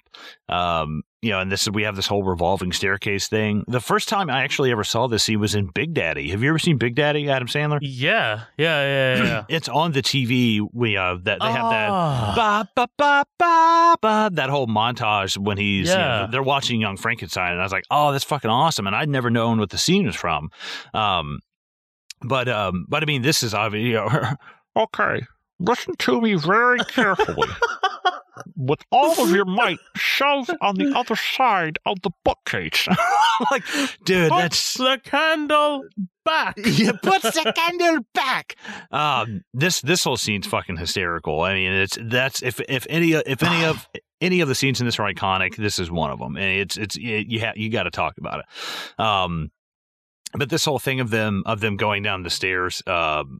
Actually, the candle that he's holding, there's a light on the inside of it shining into their faces that's in his like hand. I was like, oh, that's fucking cool. Like, a lot of this shit was like super practical. And one thing we should talk about is like the budget and shit for this real quick. Do you know what the budget was for this? Yeah, just under $3 million. Yeah, you know what it made back? It's fucking something insane, like 58 or some shit. Like 80? Oh, 86. Yeah, like $86 million back. Here's something interesting. They take this to Columbia. They take this to Columbia, and I think the producer's name, Michael something. I can't remember the producer's name of this, but he says that he's, they take this to they take this to Columbia, and Columbia is just like, no. They're like, you're never gonna make like no. Actually, I'm sorry, I take that back. they said when they first brought this to Columbia was like, yeah, sure, 100%. Yep, cool, you got it. You can do it. Yep. Yeah, and they were 100% on board with everything. And so actually, this is a direct quote. We knew Young Frankenstein had to be in black and white if we were going to salute those great Universal pictures of the 30s, and we thought we needed $2 million to do it. So this brilliant hustler, our producer, Michael Gruskov, set up a meeting at Columbia Pictures. The meeting was fine. They loved the script. They loved the idea. They wanted to make it. We love you. You love us, blah, blah, blah. On the way out, I shouted, oh, by the way, we're going to make it in black and white, and then we slammed the door and walked off. A thundering herd of Jews followed us down the hall from the meeting room. They were screaming, no, wait, come back, not black and white. I was like, holy shit, dude. I mean, that's from fucking Mel Brooks. Like, anybody have a problem with me saying awesome. That, you can fuck off and quoting somebody. Like, I was like, dude, that is fucking... I busted out laughing reading this thing. And I love that about Mel Brooks as a guy with a sense of humor, as somebody who's Jewish, and I mean, he's probably seen and heard and just so many horrible things, to still have a sense of humor about things like that. Of course, man. Especially Blazing Saddles. Yeah. Blazing Saddles, a lot of it in Spaceballs as well. Surprisingly. Oh, God, yeah. His fucking dog barf, like that shit always cracks me up. I mean, like, this is a guy, you got to remember, like, he was born in fucking 1926. He's 92 years old. Yeah. 1926, he lived through the fucking, like, the Holocaust, dude.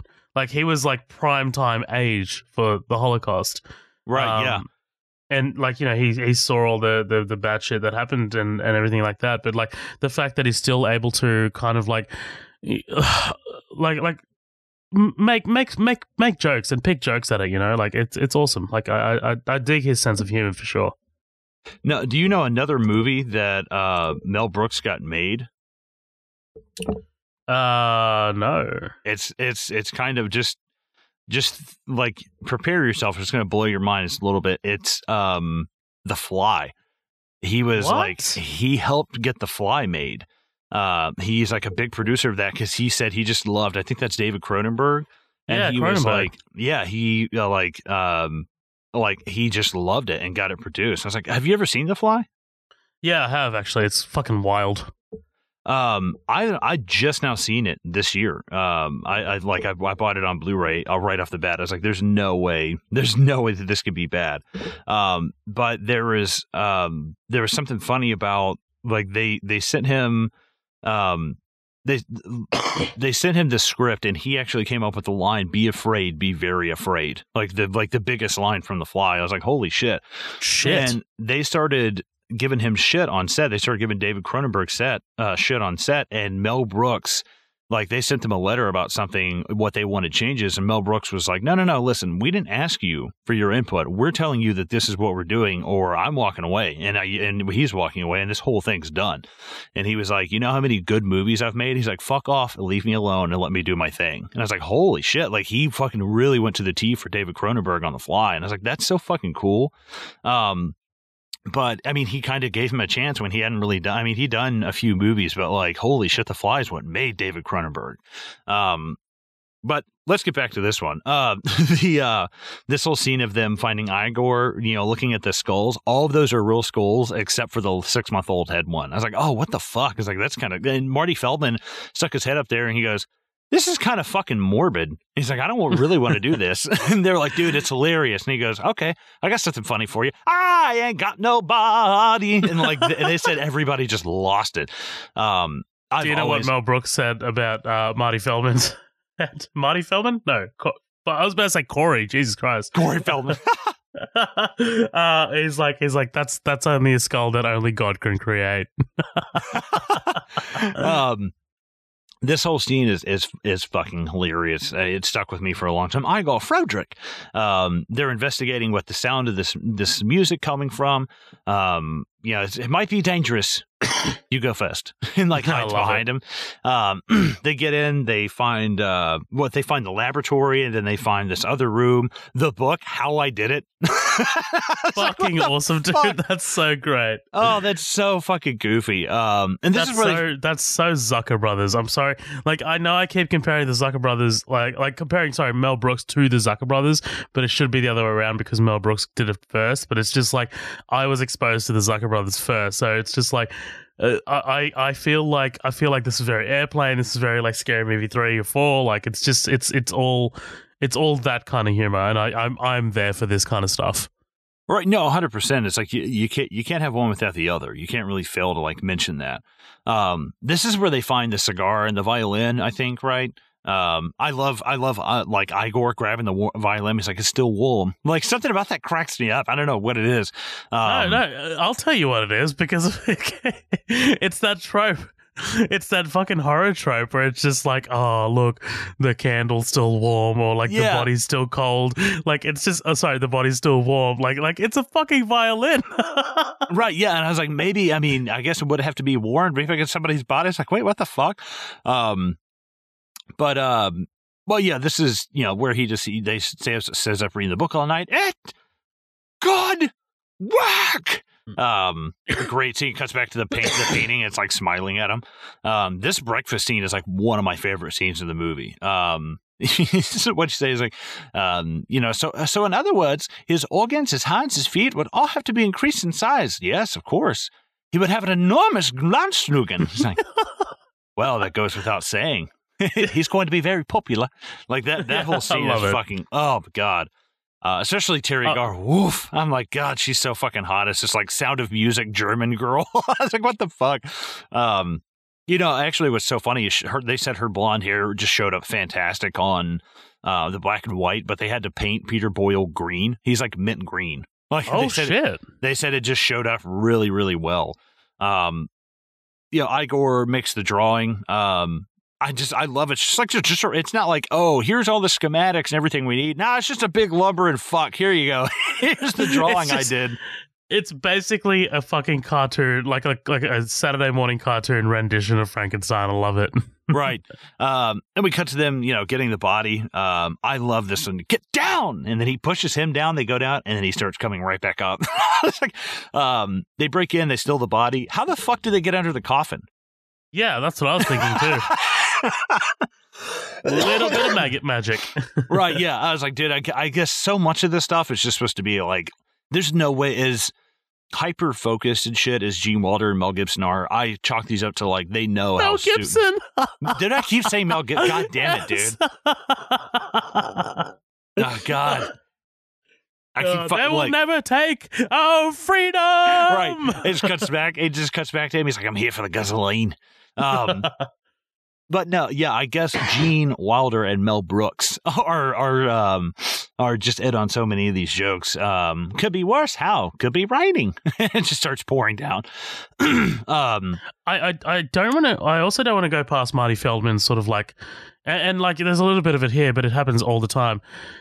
His movement as Igor, like the way he kind of like, because obviously he has to be a hunchback, but like the way he moves his like his agility, like the way he moves his legs, like his sort of like feet placement.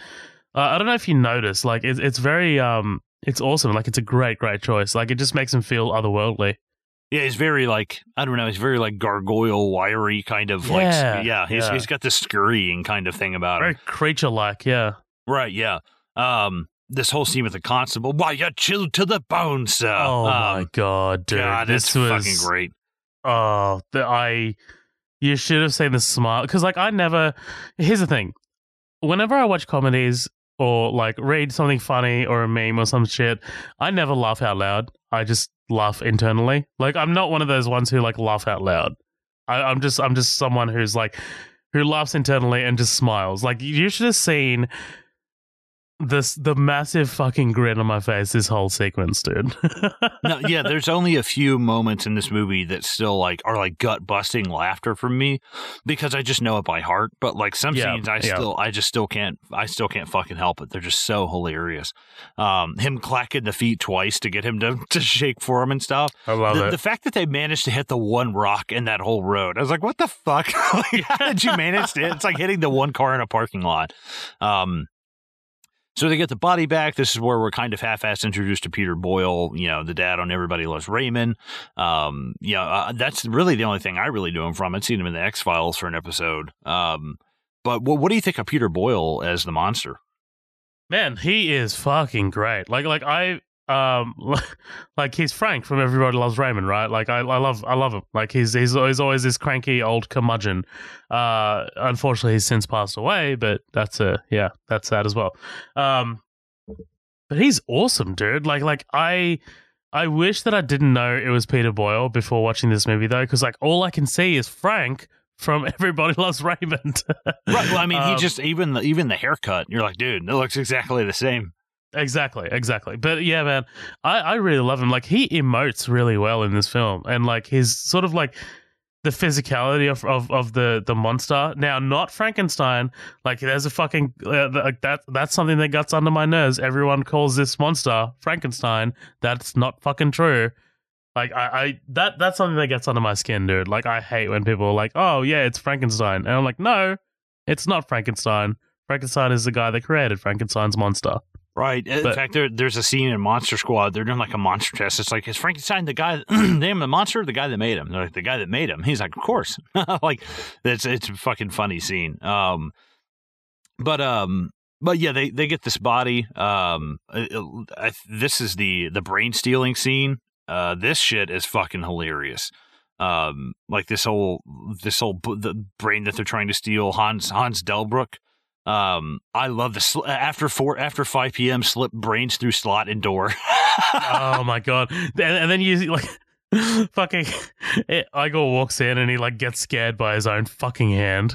Yeah, I love. Yeah, he sees his hand, and then when the door shuts, his hand's still behind him, and he like looks at it like shh, like be quiet. But yeah, this whole scene abnormal. All of this shit will come back later. It's fucking absolutely hysterical. But yeah, I this movie, I guess we should talk about the pace of this movie. I mean, dude, we're fucking 40 minutes into this thing. It spares no time, dude. And they said that was Mel Brooks.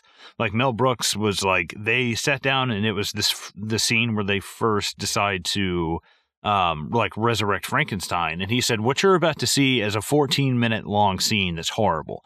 In 3 weeks, it'll be a 12-minute long scene that's a little bit better. And then 10 minutes. And then you'll see an 8-minute masterpiece. And Gene Wilder was like, whatever, fuck you. And he was like, I'll be damned if not. Like 2 months later, I was watching this 8-minute long fucking brilliant scene. I was like, oh, that's great. That's so fantastic. But yeah, this, I mean, and especially this, I love the fact that they give just a solo scene to Marty Feldman. Just let him do his thing. It's like, dude, you've got him, like, use him. This is so fucking great.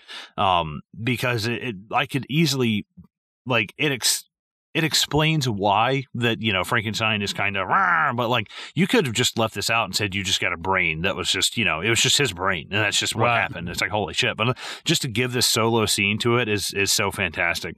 So they try and resurrect him. We get this whole thing, and pervious to nature and to the very womb of nature herself. Like this whole scene, especially when they get up there and Igor's flying the kite like wee. Are you sure this is how it's supposed to be done? Yeah.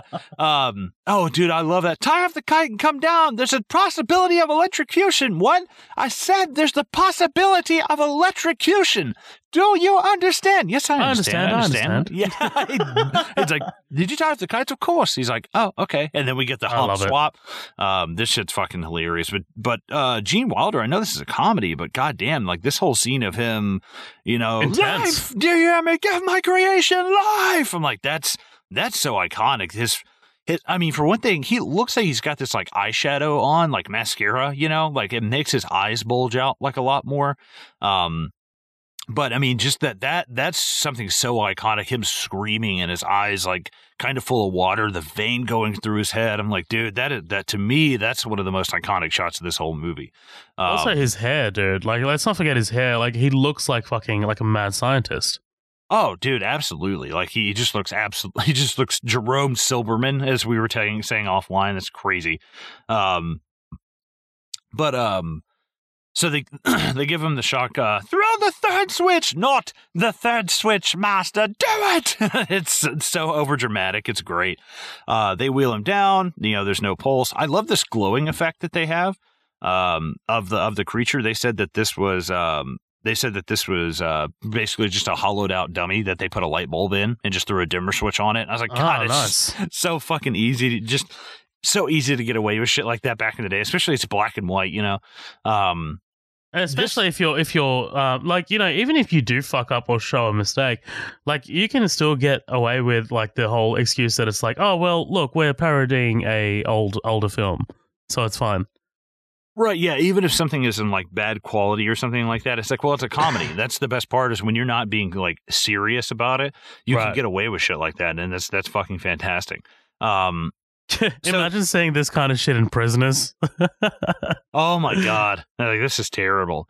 Gene Wilder's reaction right here is so fucking good. Him and like, oh, doctor, no. If science teaches us one thing, it's to take our successes as long as our failures with subtle dignity and grace.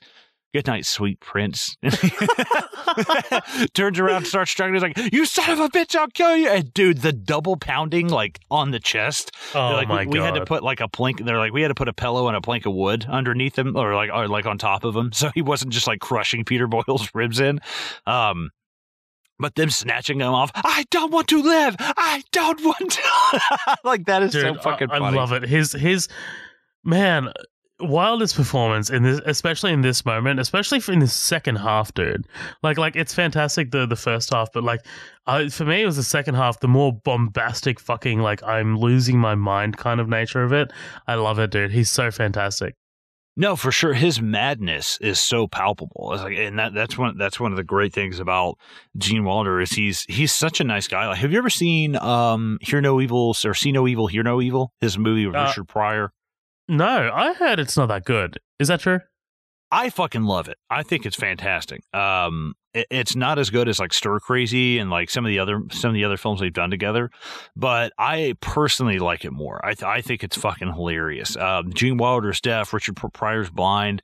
It's super fucking funny. They accidentally get kind of like framed for murder. It's kind of goofy, but like it's kind of fucking hilarious at the same time. Like at one point they're handcuffed together. Richard Pryor ends up driving, so he's fucking blind driving, and Gene Wilder's trying to navigate him, and he's like right, That's left, awesome. and blah, blah. So Richard Pryor turns to look at him while he's talking to him, and he's like, keep your eyes on the road. He goes, fuck it, whatever makes you feel better.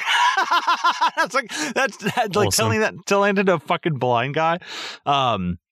That movie, it's fucking fantastic. I love it. There's a screenshot of it at the end.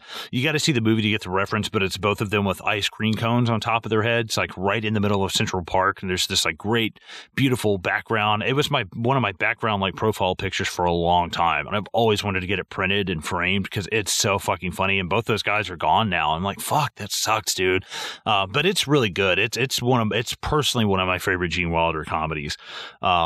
But this is where we get introduced to Kenneth Mars. And honestly, I can't remember, like, for the life of me, I can't remember Kenneth Mars' like character name, because I just always look at him as like Kenneth Mars, who plays the Inspector Kemp.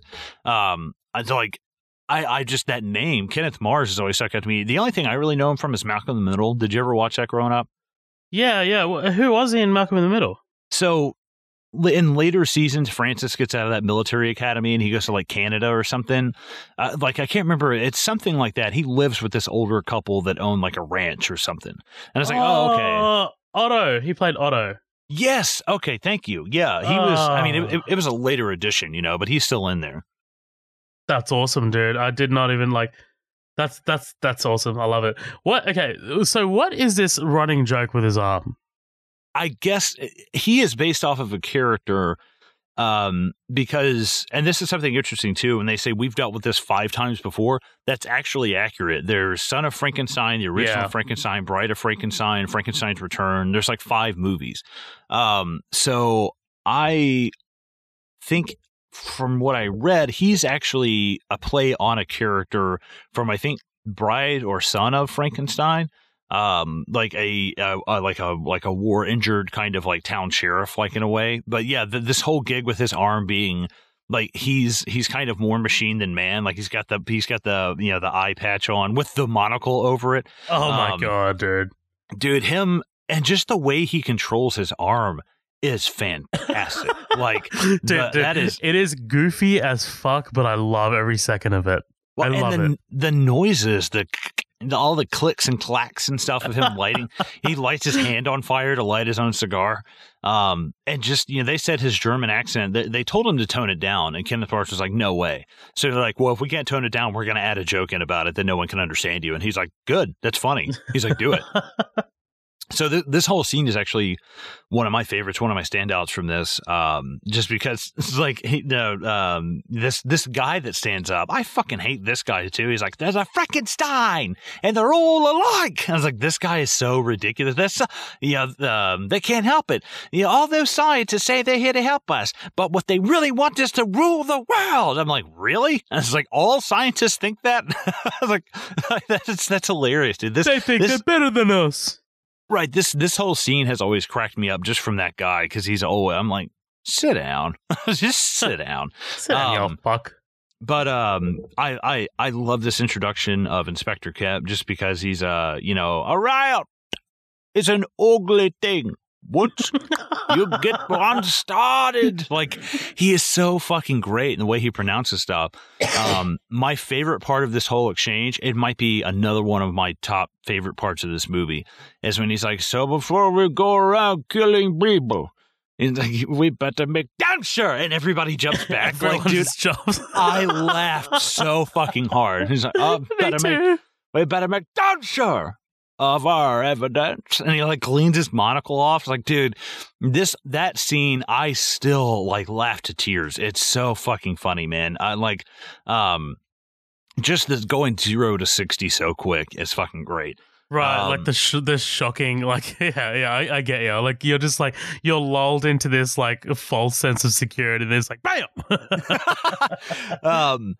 But basically, this is the townspeople, the elders, asking Inspector Kent to help. What do you say? It's like, I believe what is in orders, the doctor and I to have a nice, quiet chat.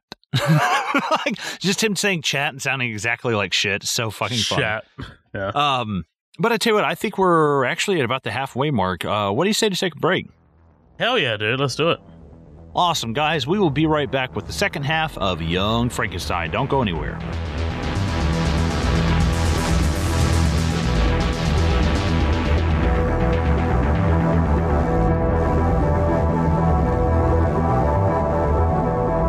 Well, look who made it this far into the episode. Just while we're taking a quick break here, we've got a few things that we just wanted to put out there for any newcomers, or if you're not part of our growing community, maybe this could benefit you too. Firstly, we just want to let the newbies know about our episodes and the way Midnight Double Feature currently is structured. As you know, right now you're listening to one of our feature presentations. When we started the podcast, we basically built the show around our feature presentations. These are movies that we choose to cover and basically go through everything in the movie that's worth talking about sequentially. These episodes are generally longer, and we're definitely looking at ways to spice up our feature presentations by hopefully getting guests on. We also have our upcoming attractions episode. Typically, these come out during the week and are much more shorter than our feature presentations. These are hosted by Matt Vella and basically consist of a conversation between Matt and I about any movie news that's worth talking about, quick reviews of movies that are out of the cinema, and other hijinks. Finally, we have our special features. These are usually one-off special episodes that are mostly experimental and don't really have any specific definition. They could be a sit-down with a cast or crew member, a conversation between the hosts, or just a straight-up different thing that might not even relate to film. Before I let you get back to the episode, I just wanted to thank our listeners and supporters. We definitely couldn't have done any of this without your guys' constant support. If, for some reason, you're not a part of our growing community, head to our socials. We've got 2 pages on Facebook, Midnight Double Feature, which is our main page and has our formal announcements, and we also have the After Party, which is where we post memes, news, and teasers of what's to come on Midnight Double Feature. We're also on Instagram, which is at Midnight Double Feature, and Twitter, which is at MDF Pod. You can also send us an email if you have any grievances or would like to let us know what we're doing wrong. That's midnightdoublefeature@gmail.com. Thanks again for listening, guys. Back to the show.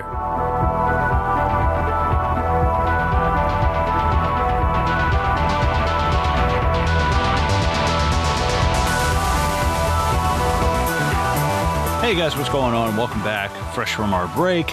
We're going to jump right back into Young Frankenstein because we are freshly squeezed. Freshly squeezed. Dude, I thought you were going to go right past it. I was just nope, not this time. Not this fucking time. So yeah, we're like I said, we're jumping back into Young Frankenstein. We're at this scene where they're kind of, discussing the failure of, bringing the monster to life and stuff. you've got to not think of it. What? You haven't even touched your food. There, I touched it. Like a petulant child, dude. Oh, it's so fucking good. Like that like this whole scene is fantastic because you kind of need something. Dude, the sets for this it's like 3 sets. Like that's it. They have this whole castle. They have like a little bit of in the town, and then that's it. Like everything takes place at the castle, and it's like God, the like. Oh, and I mean, I hate to say it, we totally went past all this stuff with. I just thought about it. the equipment and stuff. Yeah. I don't know how we went right past it. Well, yeah, tell us about it. Yeah, so most, or actually, it might be all. The laboratory equipment is from the 1931 Boris Karloff Frankenstein film, the classic film. So, dude, that just knowing that was fucking awesome. It's badass. Like it feels so authentic, and that's why. No, yeah, absolutely. This guy, I feel like such a jackass. I can't remember his name.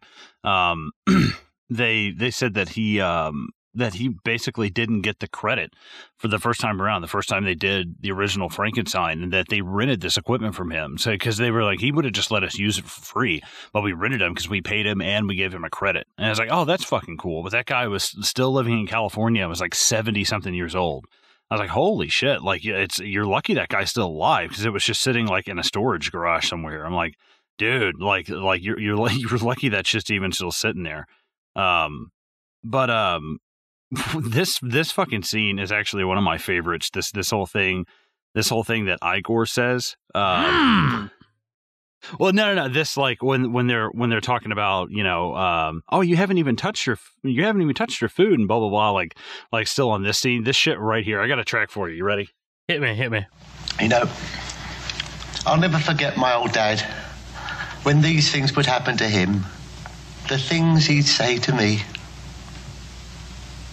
What did he say? What the hell are you doing in the bathroom day and night? Why don't you get out of there? Give someone else a chance. Dude, especially he wants to give someone else a chance, and then he just looks away all bug-eyed and shoves that whole piece of potato in his mouth and just keeps eating. Dude, I didn't.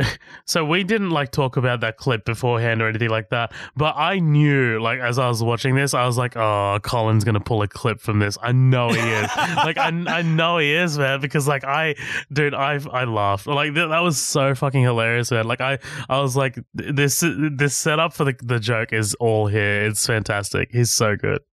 Yeah, Marty Feldman kills it. But yeah, we basically start hearing the monster come back to life. I'm not partial to sweets myself, but this is quite good. He's like, I didn't say anything. You just made a yummy sound. I'm like, I always laugh you just made a yummy sound. I'm like, yeah, I guess that's the only way you can describe that sound, like a yummy sound. But yeah, they go down there to see the creature is alive.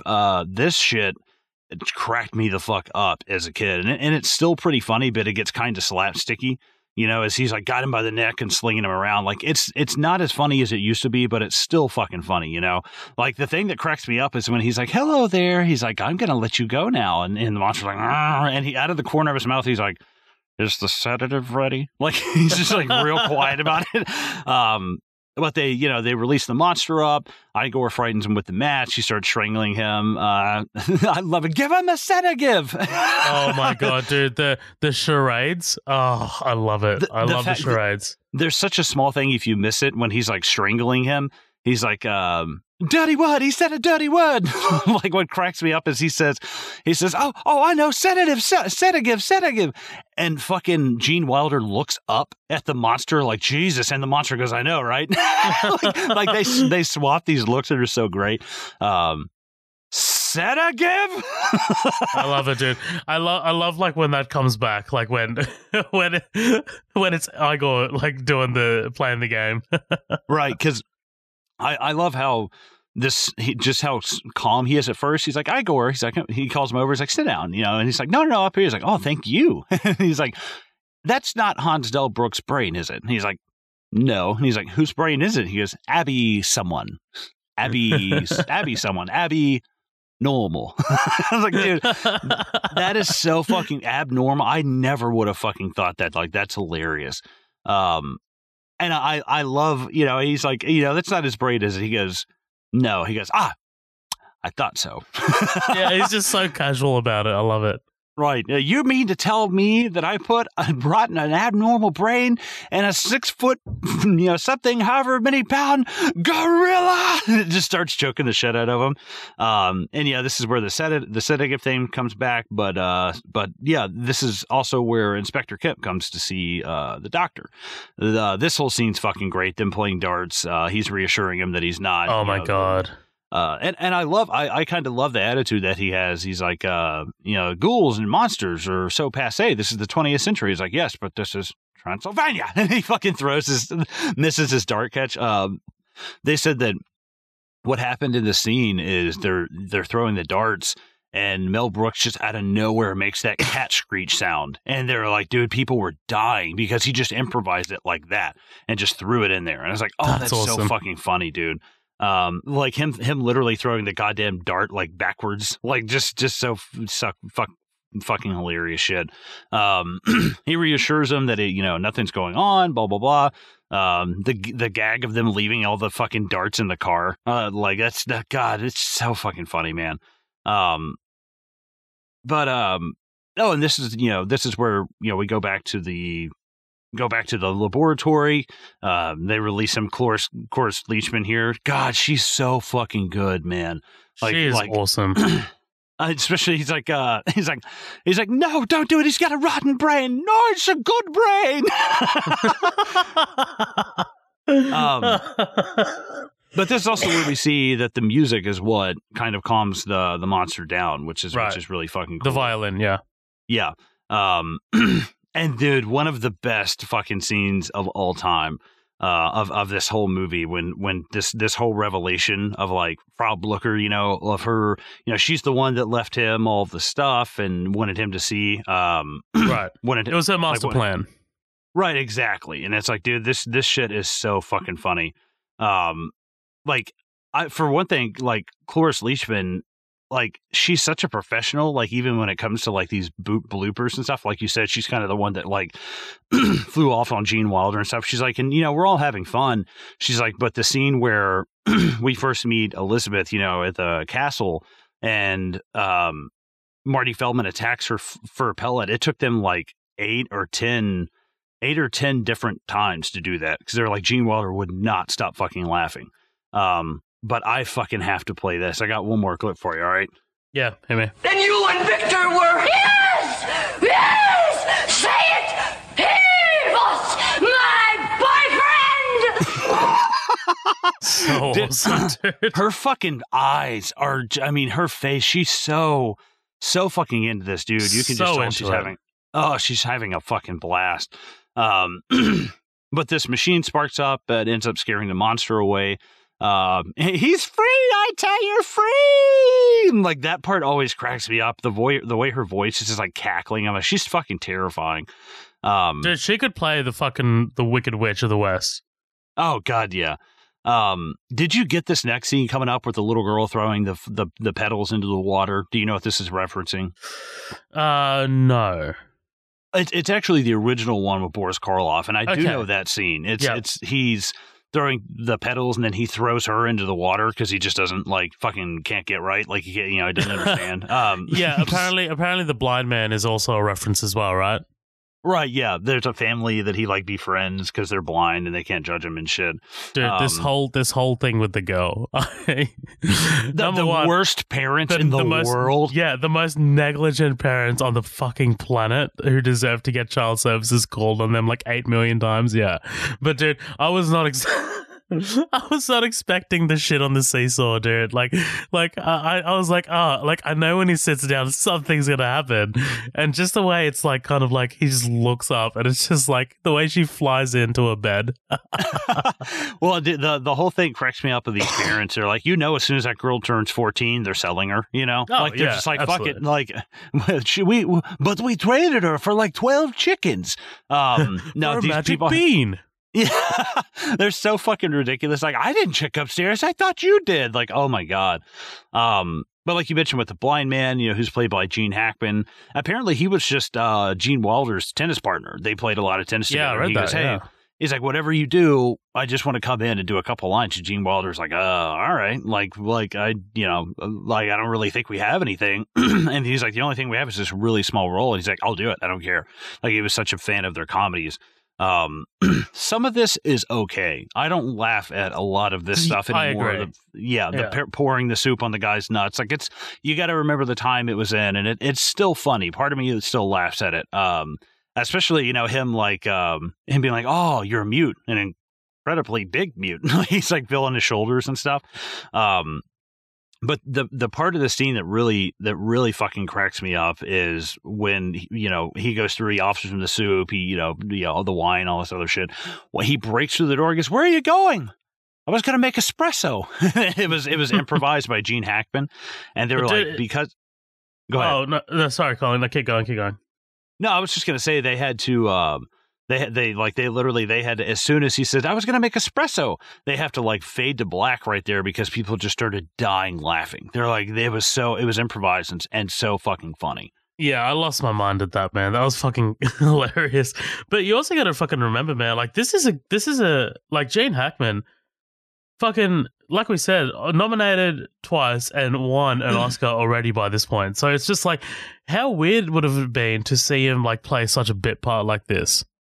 It'd be like randomly seeing Gary Oldman in a cameo for this. But what? That's kind of crazy. Weird. Yeah.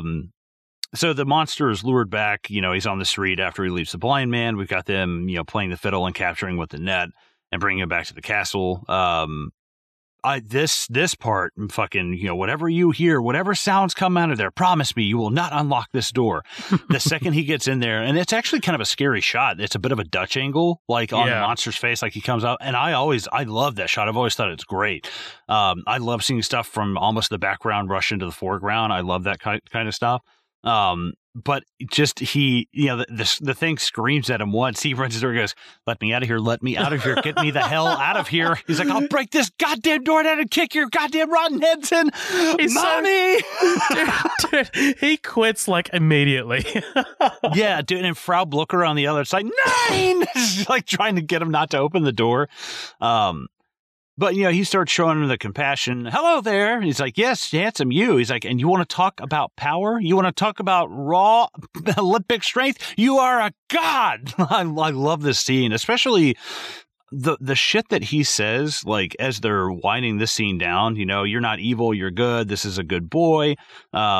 It's absolutely great. Especially once they, this is probably one of my favorite line from the whole thing is because he's, I'm not going to say that this is an arc, to say that this movie even has a plot is loose. Plot is such a loose term in this movie. Well, it's a parody, right? Parodies don't really generally have crazy convoluted plots. Right, but I love the fact that they actually kind of give not an arc, but they, he's finally accepting, all the stuff that's been going on in his life. It's oh, that's fucking cool. I like that. And Gene Wilder, he just really sells this shit. I think this is probably one of his best, non-comedic moments in the movie. Actually, I tell you what, last one, promise. I'm going to hit you with one more clip. All right, hit me. And I want the world to know once and for all, and without any shame, that we love him. I'm going to teach you. I'm going to show you how to walk, how to speak, how to move, how to think. Together, you and I are going to make the greatest single contribution to science since the creation of fire. Dr. Frankenstein, are you all right? My name is Frankenstein. God damn, dude. His fucking delivery. Holy shit. You can hear it in the voice, dude. I love it. Yeah, like the vein in his head, he's like almost to tears. He's like spitting and screaming. I was like, this is great. That's like what you were talking about earlier, that slow bubbling intensity underneath. It's like, that's so fucking funny. Where we cut to the scene of them doing their presentation, fuck all of these people. Like the shit cracks me up. He's like, I'm doing something that's never been tried before. And it cuts to this guy in the scene who just kind of like barely puts his hand up to his mouth. He's like, like, these people all like pee on each other. Like they do some weird shit. Like all these people seem like they're like cannibals or, they're part of like the White Glove Society from Fallout New Vegas. It's a deep pull. They are literally the Ku Klux Klan. Right. I was going to say these people purge like motherfuckers, dude. But this whole scene, I mean, when you talk about anything being infamous from this movie, it's this whole putting on the Ritz, which, we'll hear at the beginning of this episode. But it's so fucking funny. And I'll tell you something interesting about the scene. They had this, Mel Brooks and Gene Wilder started having this argument about it. And in Gene Wilder's own words, just this really soft-spoken, nice guy. He was like, I went from red to purple, like so fast. And I started screaming in front of all these people. He's like, afterwards, I was embarrassed. He was like, but I was screaming in front of all these people about, Mel wanted to cut the scene. And he's like, I just started flying into it about how this shows that the doctor's like a success and blah, blah, blah, and all this other stuff. And they said in the middle, Gene Wilder's like, in the middle of my just screaming, Mel Brooks just goes, all right, cool, it's in.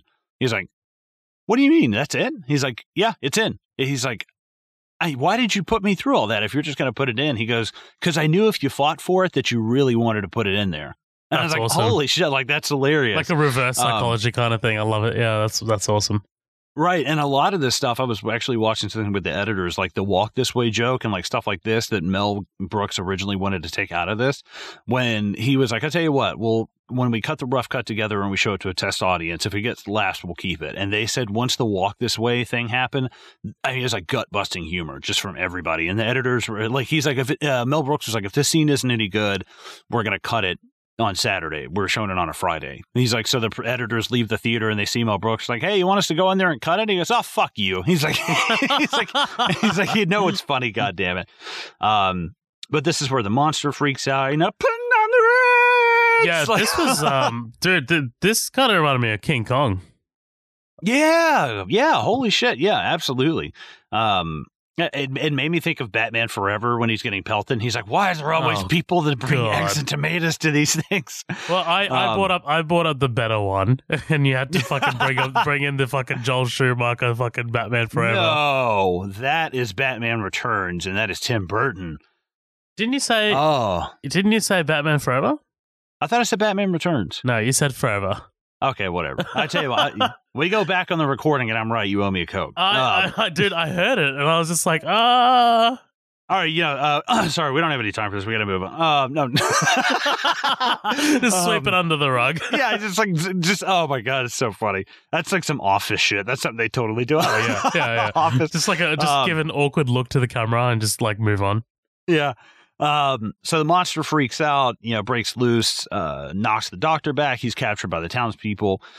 This is where Inga and Frederick hook up. I fucking love this.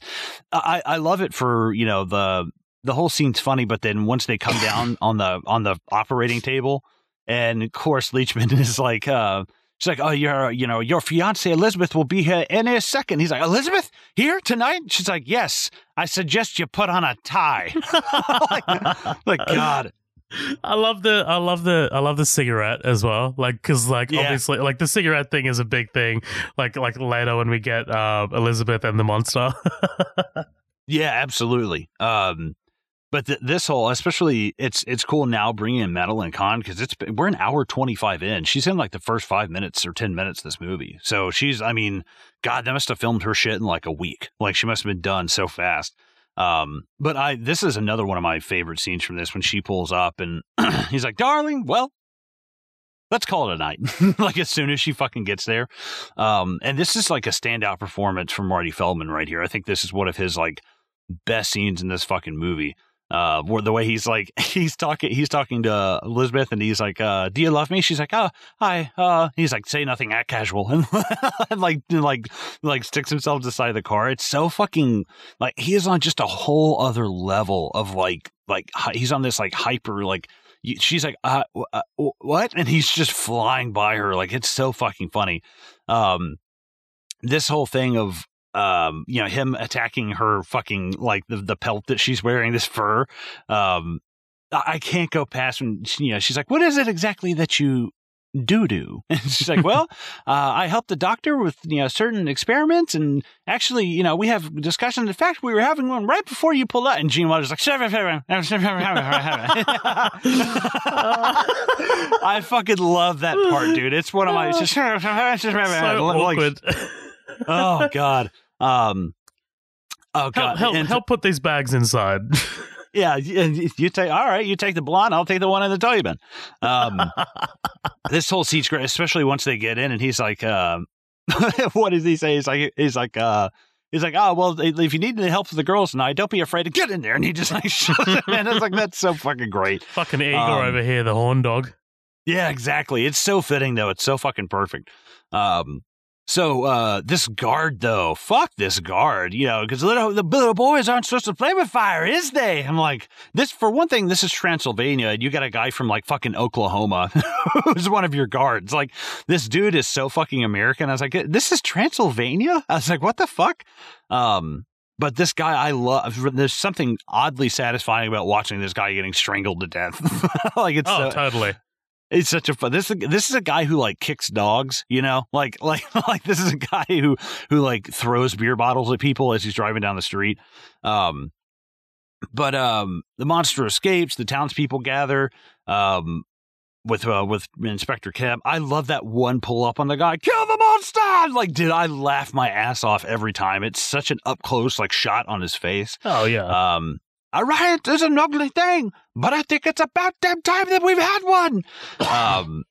They all take off towards the castle. I love the scene between, he's trying to bang Elizabeth. I'm like, dude, your balls are both still drained from Inga. Like, give it maybe a couple of hours. But she's like, I love you too. Be safe. Don't let the bugs find out. Yeah. He's just he's kind of blowing her off. I love that shit.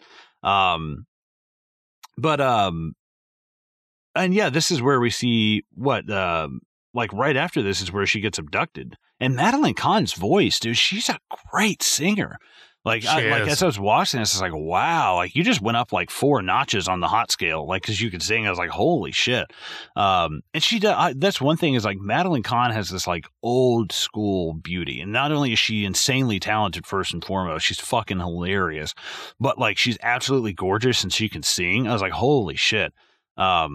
I love, Frankenstein takes her back, kidnaps her and wakes up and she's got the streaks in her hair. I was like, oh, fucking, of course. I also love like when he's the shots of like him in the forest, like holding her and like, looking around and shit. And then like we cut to the shots of like everyone like searching for her. Fucking awesome, dude. It looks so classic. And like you get that random guy that fucking bumps into the tree. Yeah. Well, especially when she's on the balcony and you see the sun or the moon behind him and he kind of pulls the curtain back. It's like, there's something about Frankenstein in a tux that's actually kind of like, it's badass. Just it's kind of a jarring juxtaposition. You're like, wait, what? Like this guy made of pieces of other people in like a very nice suit. But this is where he whips out his 14-inch long dick and promptly fucks her to death, where she dies from internal bleeding. What do you think that dick looks like? Is it like a hodgepodge of like other people's dicks like stitched together? I bet you anything, it looks like a half-eaten Jolly Rancher that got dropped on a dirty floor. Like there's like hair in random places and like black spots and shit. And I was like, oh god, like. And this whole scene, what cracks me up about it is it's Madeline Kahn.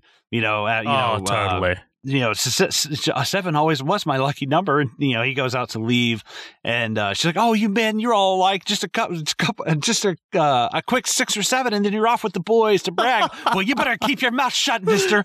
Oh, God, I think I love him. dude, I love like as soon as like he whips it out, she's like, woof. Like she's like all frightened and shit, and then just out of nowhere, woof. And then like I love like the ongoing joke about like, you know, she's scared, and she starts smoking. She's like, oh, and then she like goes into the fucking operatic. Yeah. Oh, sweet mystery of life, I found you. I'm like, oh, that's so fucking funny, dude. But the monster is lured away by their playing. He ends up climbing the castle wall. I actually do like the thing, where he's like, no, let him do it. And, they let him climb over the wall. I was like, that's kind of cool. I do like that. There's not like that's the closest to a serious moment you get in this whole fucking movie, it's such a parody. And I was like, oh, that's kind of nice. They actually do have a moment to where it's like not quite, it's not just silly as fuck the whole time. Like Scary Movie is just like, dude, there's no kind of like, that thing barely has a fucking story. You can tell they go jokes first and then slap the movie together. But yeah, what they have this kind of, they have this, I don't know what you'd call this brain swapper, like fucking Dr. Farns or Professor Farnsworth from Futurama would have, like this like brain swapping machine. They're saying they need 15 minutes, not 1 second before, not 1 second after. We've got the villagers banging on the door. I love Kenneth Mars when they pick him up like the battering ram and start using it. Once he comes, dude, not only when he comes through the door, it's like his face is dead in the middle of the screen. The doors open up from the inside, and he just it's like with his arm stuck out. I fucking laugh my ass off at that every time. Like when you're younger, Igor and is the funnier one and stuff, and he's still hilarious. But like as I'm older, I forgot how fucking funny Inspector Kip is. I was like, dude, this guy is outstanding. For the little bit he's in this movie, he's that fucking memorable. Yeah, he's like, definitely. I definitely wish there was more of him. Like it's a bit more. It's more than an extended cameo, a little bit. So I definitely wish there was a bit more to him. But he's fucking hilarious, dude. Right. There's a lot of deleted scenes for this too. They had to cut out a lot of stuff. But they end up interrupting the transfer. They go to take him off. I love, put that man down. The monster gets up. The inspector came in, who are you to be ordering these people about? And he's like, I am the monster. He's like, oh, yeah, yes, I see that you are the monster. Like he turns into a puss like real quick. I love the scene. This man, loved me, and all I wanted to return to love, but since I couldn't express it through fear. That's straight out of the book. Which apparently I read that Mary Shelley was high on fucking opium when she wrote that book. Like what happened was, this is like a little side tangent. She and I think her husband and another couple, like I can't remember, but they got kind of like, it was storming really bad for several days, like these really bad thunderstorms, and they couldn't leave. So I think one of their friends who was a poet, Lord something, challenged them all to write a scary story. Lord Byron, thank you. Whoever could write this scary story and it'd be the scariest would win. And it's just kind of entertaining and passing the time. And she kind of wrote this after seeing the kind of like the show and tells of using electricity to move like dead tissue and stuff. So she was just inspired by that and she wrote it. She was just fucked up on opium the whole time. I'm like, hell yeah, way to go. That's like some Stephen King level shit. Like, dude was so coked out he doesn't remember writing Cujo. I'm like, oh, that's fucking badass. That's definitely that I think you're on the money there, because when I remember studying this from English, like that definitely came up. Her husband's name was Percy Bysshe Shelley. He was there as well, I believe. So Percy Bitch Shelley, yeah, for sure. So, this is, kind of wrapping it up here. The monster explains himself. Oh, well, of course, this is a completely different situation. And he gives him his hand and yanks his fucking hand off. That kind of like sound it makes when his hand comes out. Oh, shit. Everyone to the lumberyard. Like something about that just cracks me up. We see, Inga and Frankenstein, like now they're married. I love this whole thing because it's weird. It's an odd scene in a way, because she starts singing and he kind of starts having this like moment of like, I don't know what you would call it. And I was like, that's such an odd touch. I was like, but it's nice. It's nice that like you can see that the effect like that this experiment has like had on him. Do you know what I mean? I was like, this is weird to put this in at the last second. I thought this was gonna like, I thought this was going to like go somewhere when I was younger. I was like, is he going to turn into Frankenstein now? Like, what's going to happen? I was like, but it's just a nice little touch because it's kind of scary. I was like, wait, what the fuck is going on? And he's it's definitely unsettling. Yeah, it's definitely unsettling. And I think that's what it was going for. Like, kind of like, although the movie is a comedy, like, like you said, it still needs to have those kind of like horror elements. So I think kind of like ending it with this sort of like flourish where it's just like an unsettling, like that's awesome, dude. I love the way this movie ends. Yeah, it's great, especially everybody getting laid but Igor. Poor bastard. I love Madeline Kahn coming out with the Bride of Frankenstein look. I have one for your shirts and your poo-poo undies. I'm like, poo-poo undies? Huh. I was like, that's interesting. Like, don't get me wrong. I mean, some people, including myself, have the occasional skid marks, but goddamn, like, I don't have a bin for them like I have them so much. Like, Jesus Christ. It's like, oh, dude. I was just late to the podcast because I was washing my sheets because I shat in them again. I woke up in the middle of the night and thinking of Cloris Leachman standing over me and I shit all over the bed. Ovaltine! Yeah. Blooker! Shit all over the bed. Oh, good God. But I love how he's just reading the Wall Street Journal. Oh, yeah. It's just like, oh, say you like Daddy's little party. He was just doing it for you. And we see what they've gotten in return for him swapping part of his intelligence. And it's kind of even, that part's even scarier because it's zooming in on Gene Hackman's face, or God damn it, Gene Wilder's face. Dude, Mel Gibson and Mel Brooks and Gene Hackman and Gene Wilder. No, the part of him, the zooming in on his eyes and just that. Yeah, I was like, what the fuck? Like that's still very unsettling. Sound scares me. Yeah. And he winds up, fucking Inga to death on their wedding night because he splits her in half. With his horseman dick, with his weird dick, yeah. But yeah, I mean, fuck it, man. That's Young Frankenstein. That's it. Whew. Boom. So I tell you what, I'll pull up some listener comments real quick. We've got some on Instagram. We've got some on Facebook. Do you have any that you want to read out?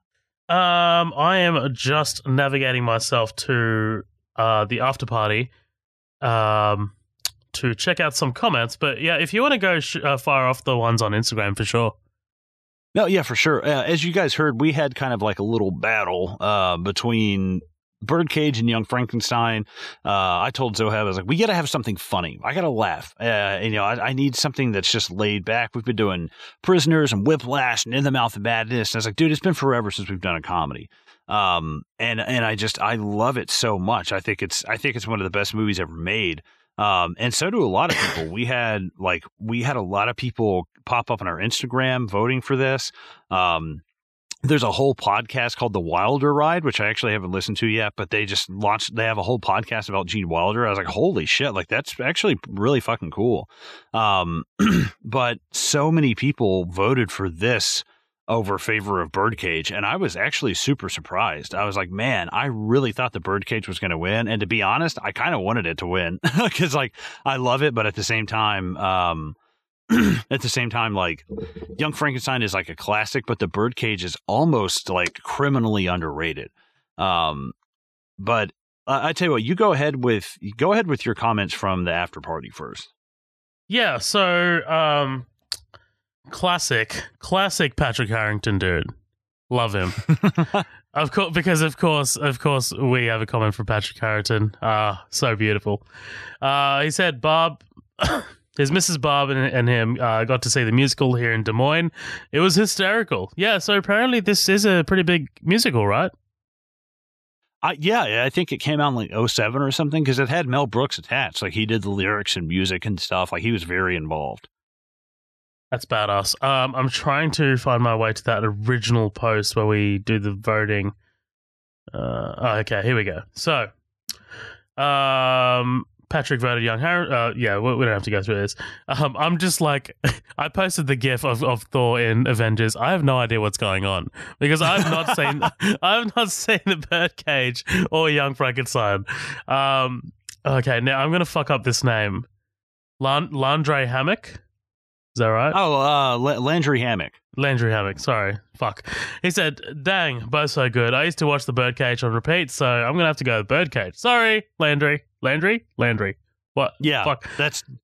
Her name is Landry. Oh, I thought it was he. Oh, I know. You said he, and I was like, ooh. oh, shit. Sorry. I'm so sorry. She'll never listen to this shit anyways. Levi Clark, why not both? For sure. Yeah, dude. I fucking love Levi. He's a cool dude. And that's going to happen. We'll cover Birdcage at some point. Oh, eventually. We got some on our Instagram as well.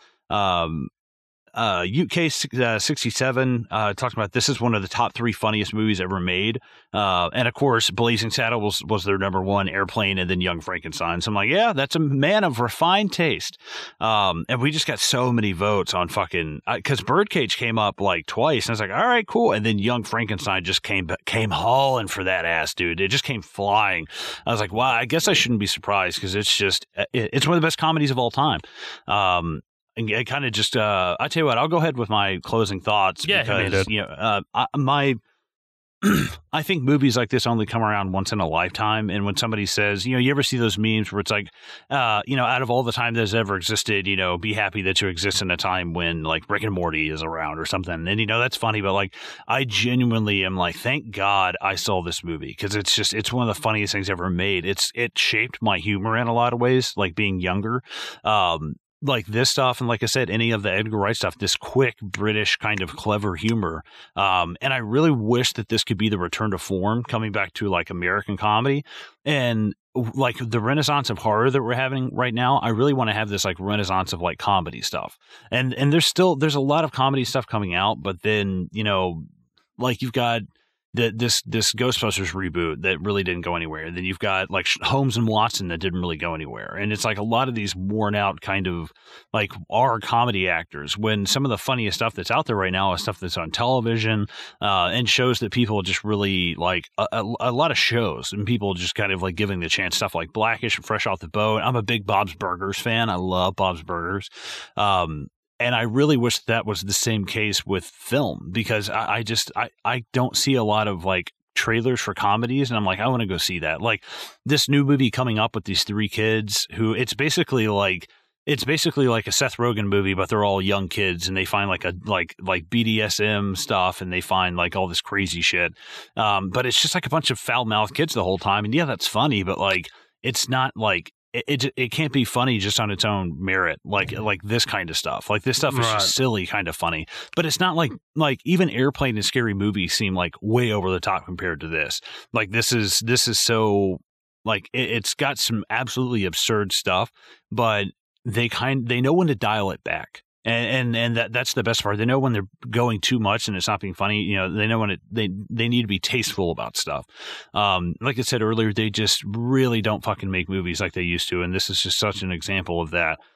Because, I mean, like I said, this is definitely in probably my top 10 favorite movies. If not my top 10 favorite movies, definitely my top 3 favorite comedies. I think this shit is just so fucking funny. It started my love for like the horror comedy genre, stuff like, have you ever seen Dale and Tucker versus Evil? Oh my God, I fucking love that movie. Dude. You took it out of my mouth because I was about to bring that movie up when you said there aren't that many good comedies anymore. I love that movie. Yeah, that's great and stuff like that. But like, how many people have seen Dale and Tucker versus Evil? I mean, it's a good movie, and I'm not saying it's as good as this.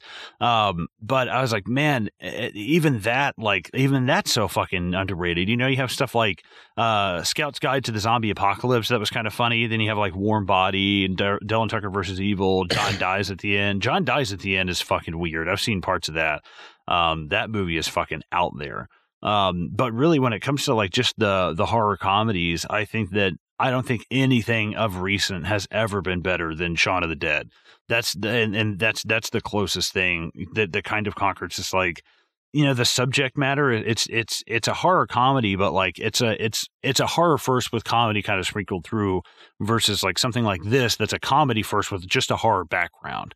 But I absolutely love this movie. I think that it makes me yearn for a different time in like cinema. It makes me want to, like, when American comedies were not just these like just the wave of stoner comedy that just took over, or the wave of improv comedy with like The Office and like shit like that, where you have these movies where you can tell they're highly improvising a lot of the stuff, and it just, man, it fucking sucks, and I don't like it. And it's one of the few things I'm actually like really down on in terms of like American cinema and stuff, is like just comedies of recently have sucked ass. Like The Hangovers were good, but then, you've got stuff like The Campaign and a lot of these terrible movies that just like, nobody's trying to make a Young Frankenstein. They know that, we're going to slap Seth Rogen and Will Ferrell, Kevin Hart, and The Rock in this movie, and we know it's going to make $600 million because, there are tent poles for stuff. And I'm like, man, nobody wants to make this kind of quick-witted humor. A lot of this stuff is just like, awkward, and it sucks, man. I can't stand a lot of American comedies because no one's really trying to make something like great anymore. I feel like I think something on like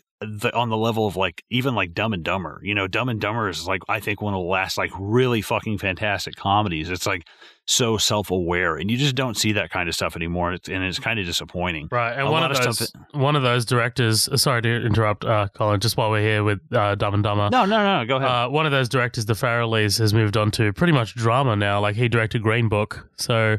Like he's, oh shit, yeah, he's overdoing like some serious shit.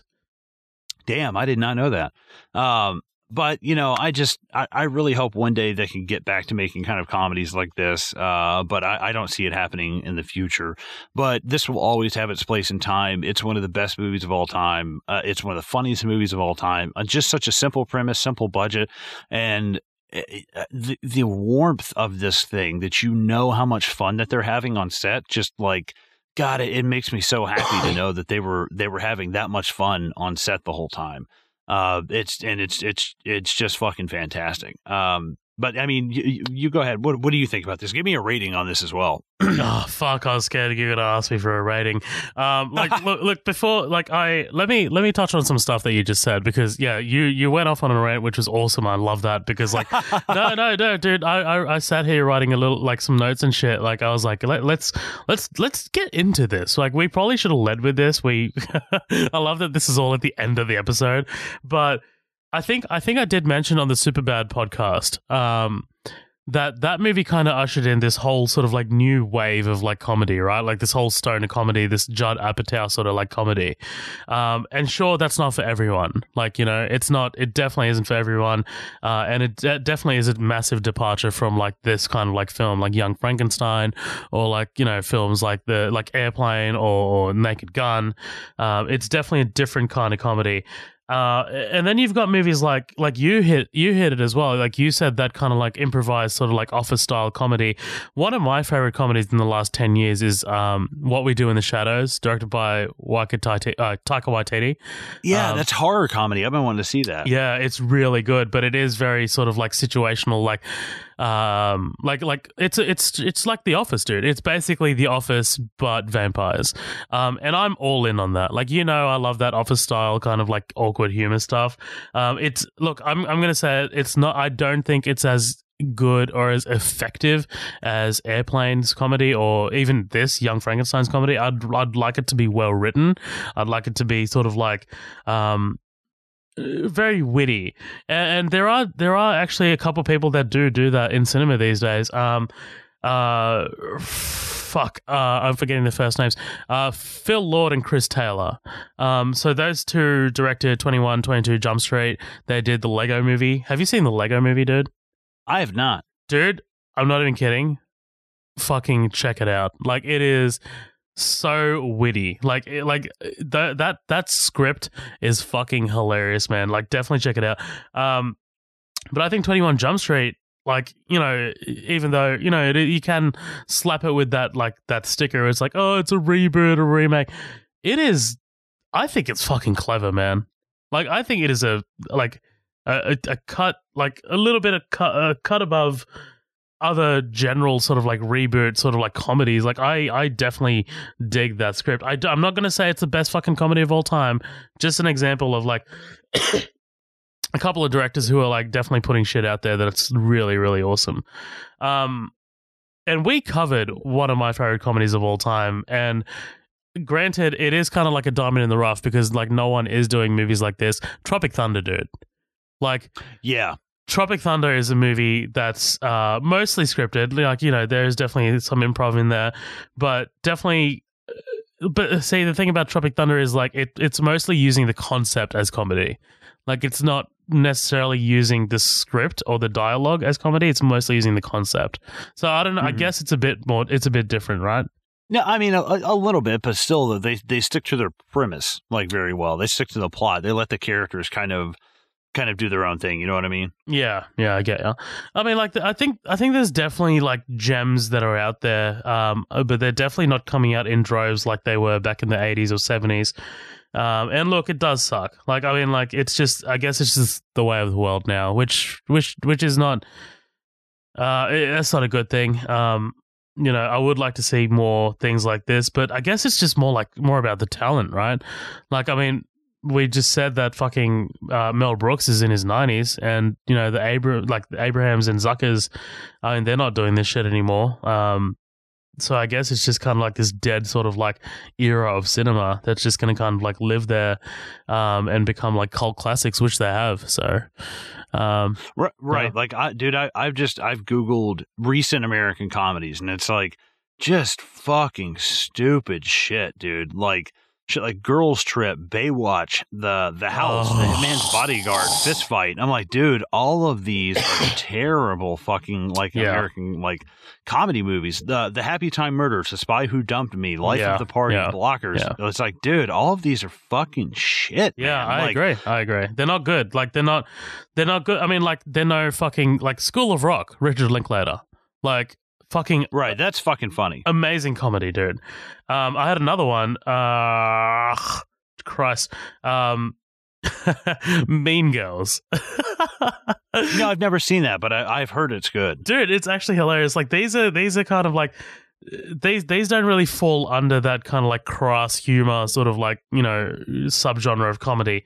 They're kind of like a cut above. So yeah, man, I think there's definitely stuff out there, definitely less than what we're used to, but it's just the way of the world, I guess, right? Also another one that's really, really funny, and it's a really, really weirdly, like a weird kind of humor. Wet Hot American Summer. I've never seen that. Dude, watch it, and then watch the Netflix fucking series. It's you'll be like, what the fuck is this? It is honestly probably as close to the Zucker sort of like comedy or this kind of Mel Brooks comedy. Like, it is so fucking stupid that it's hilarious. So right, yeah. Like the kind of stuff I will say, since I've been such a negative Nancy about like American comedies, like the stuff that did come out that's been great over the last like 10 years have been like Bridesmaids, 21 Jump Street, Easy 8, The Horrible Bosses. I'm like, dude, that is fucking Bosses. Great. Fuck yeah, that's man. Such a fucking great movie. Like Kick-Ass, Deadpool, like shit like that have been Paul. Like, I love Paul with Simon Pegg and Nick Frost. Like, even though that's not Edgar Wright, it's still fucking great. Like, they're still fucking funny. But I'm sorry, you don't know. Finish your thoughts. Yeah, no, sorry. And one more that I'm going to throw out there: fucking Game Night. Check out Game Night. Fucking awesome. I wanted to see that, but I've never watched it. Really, really good. But yeah, rounding it off my thoughts, dude. Really, really glad to finally be seeing this movie for the first time, man. Like, this was really hilarious.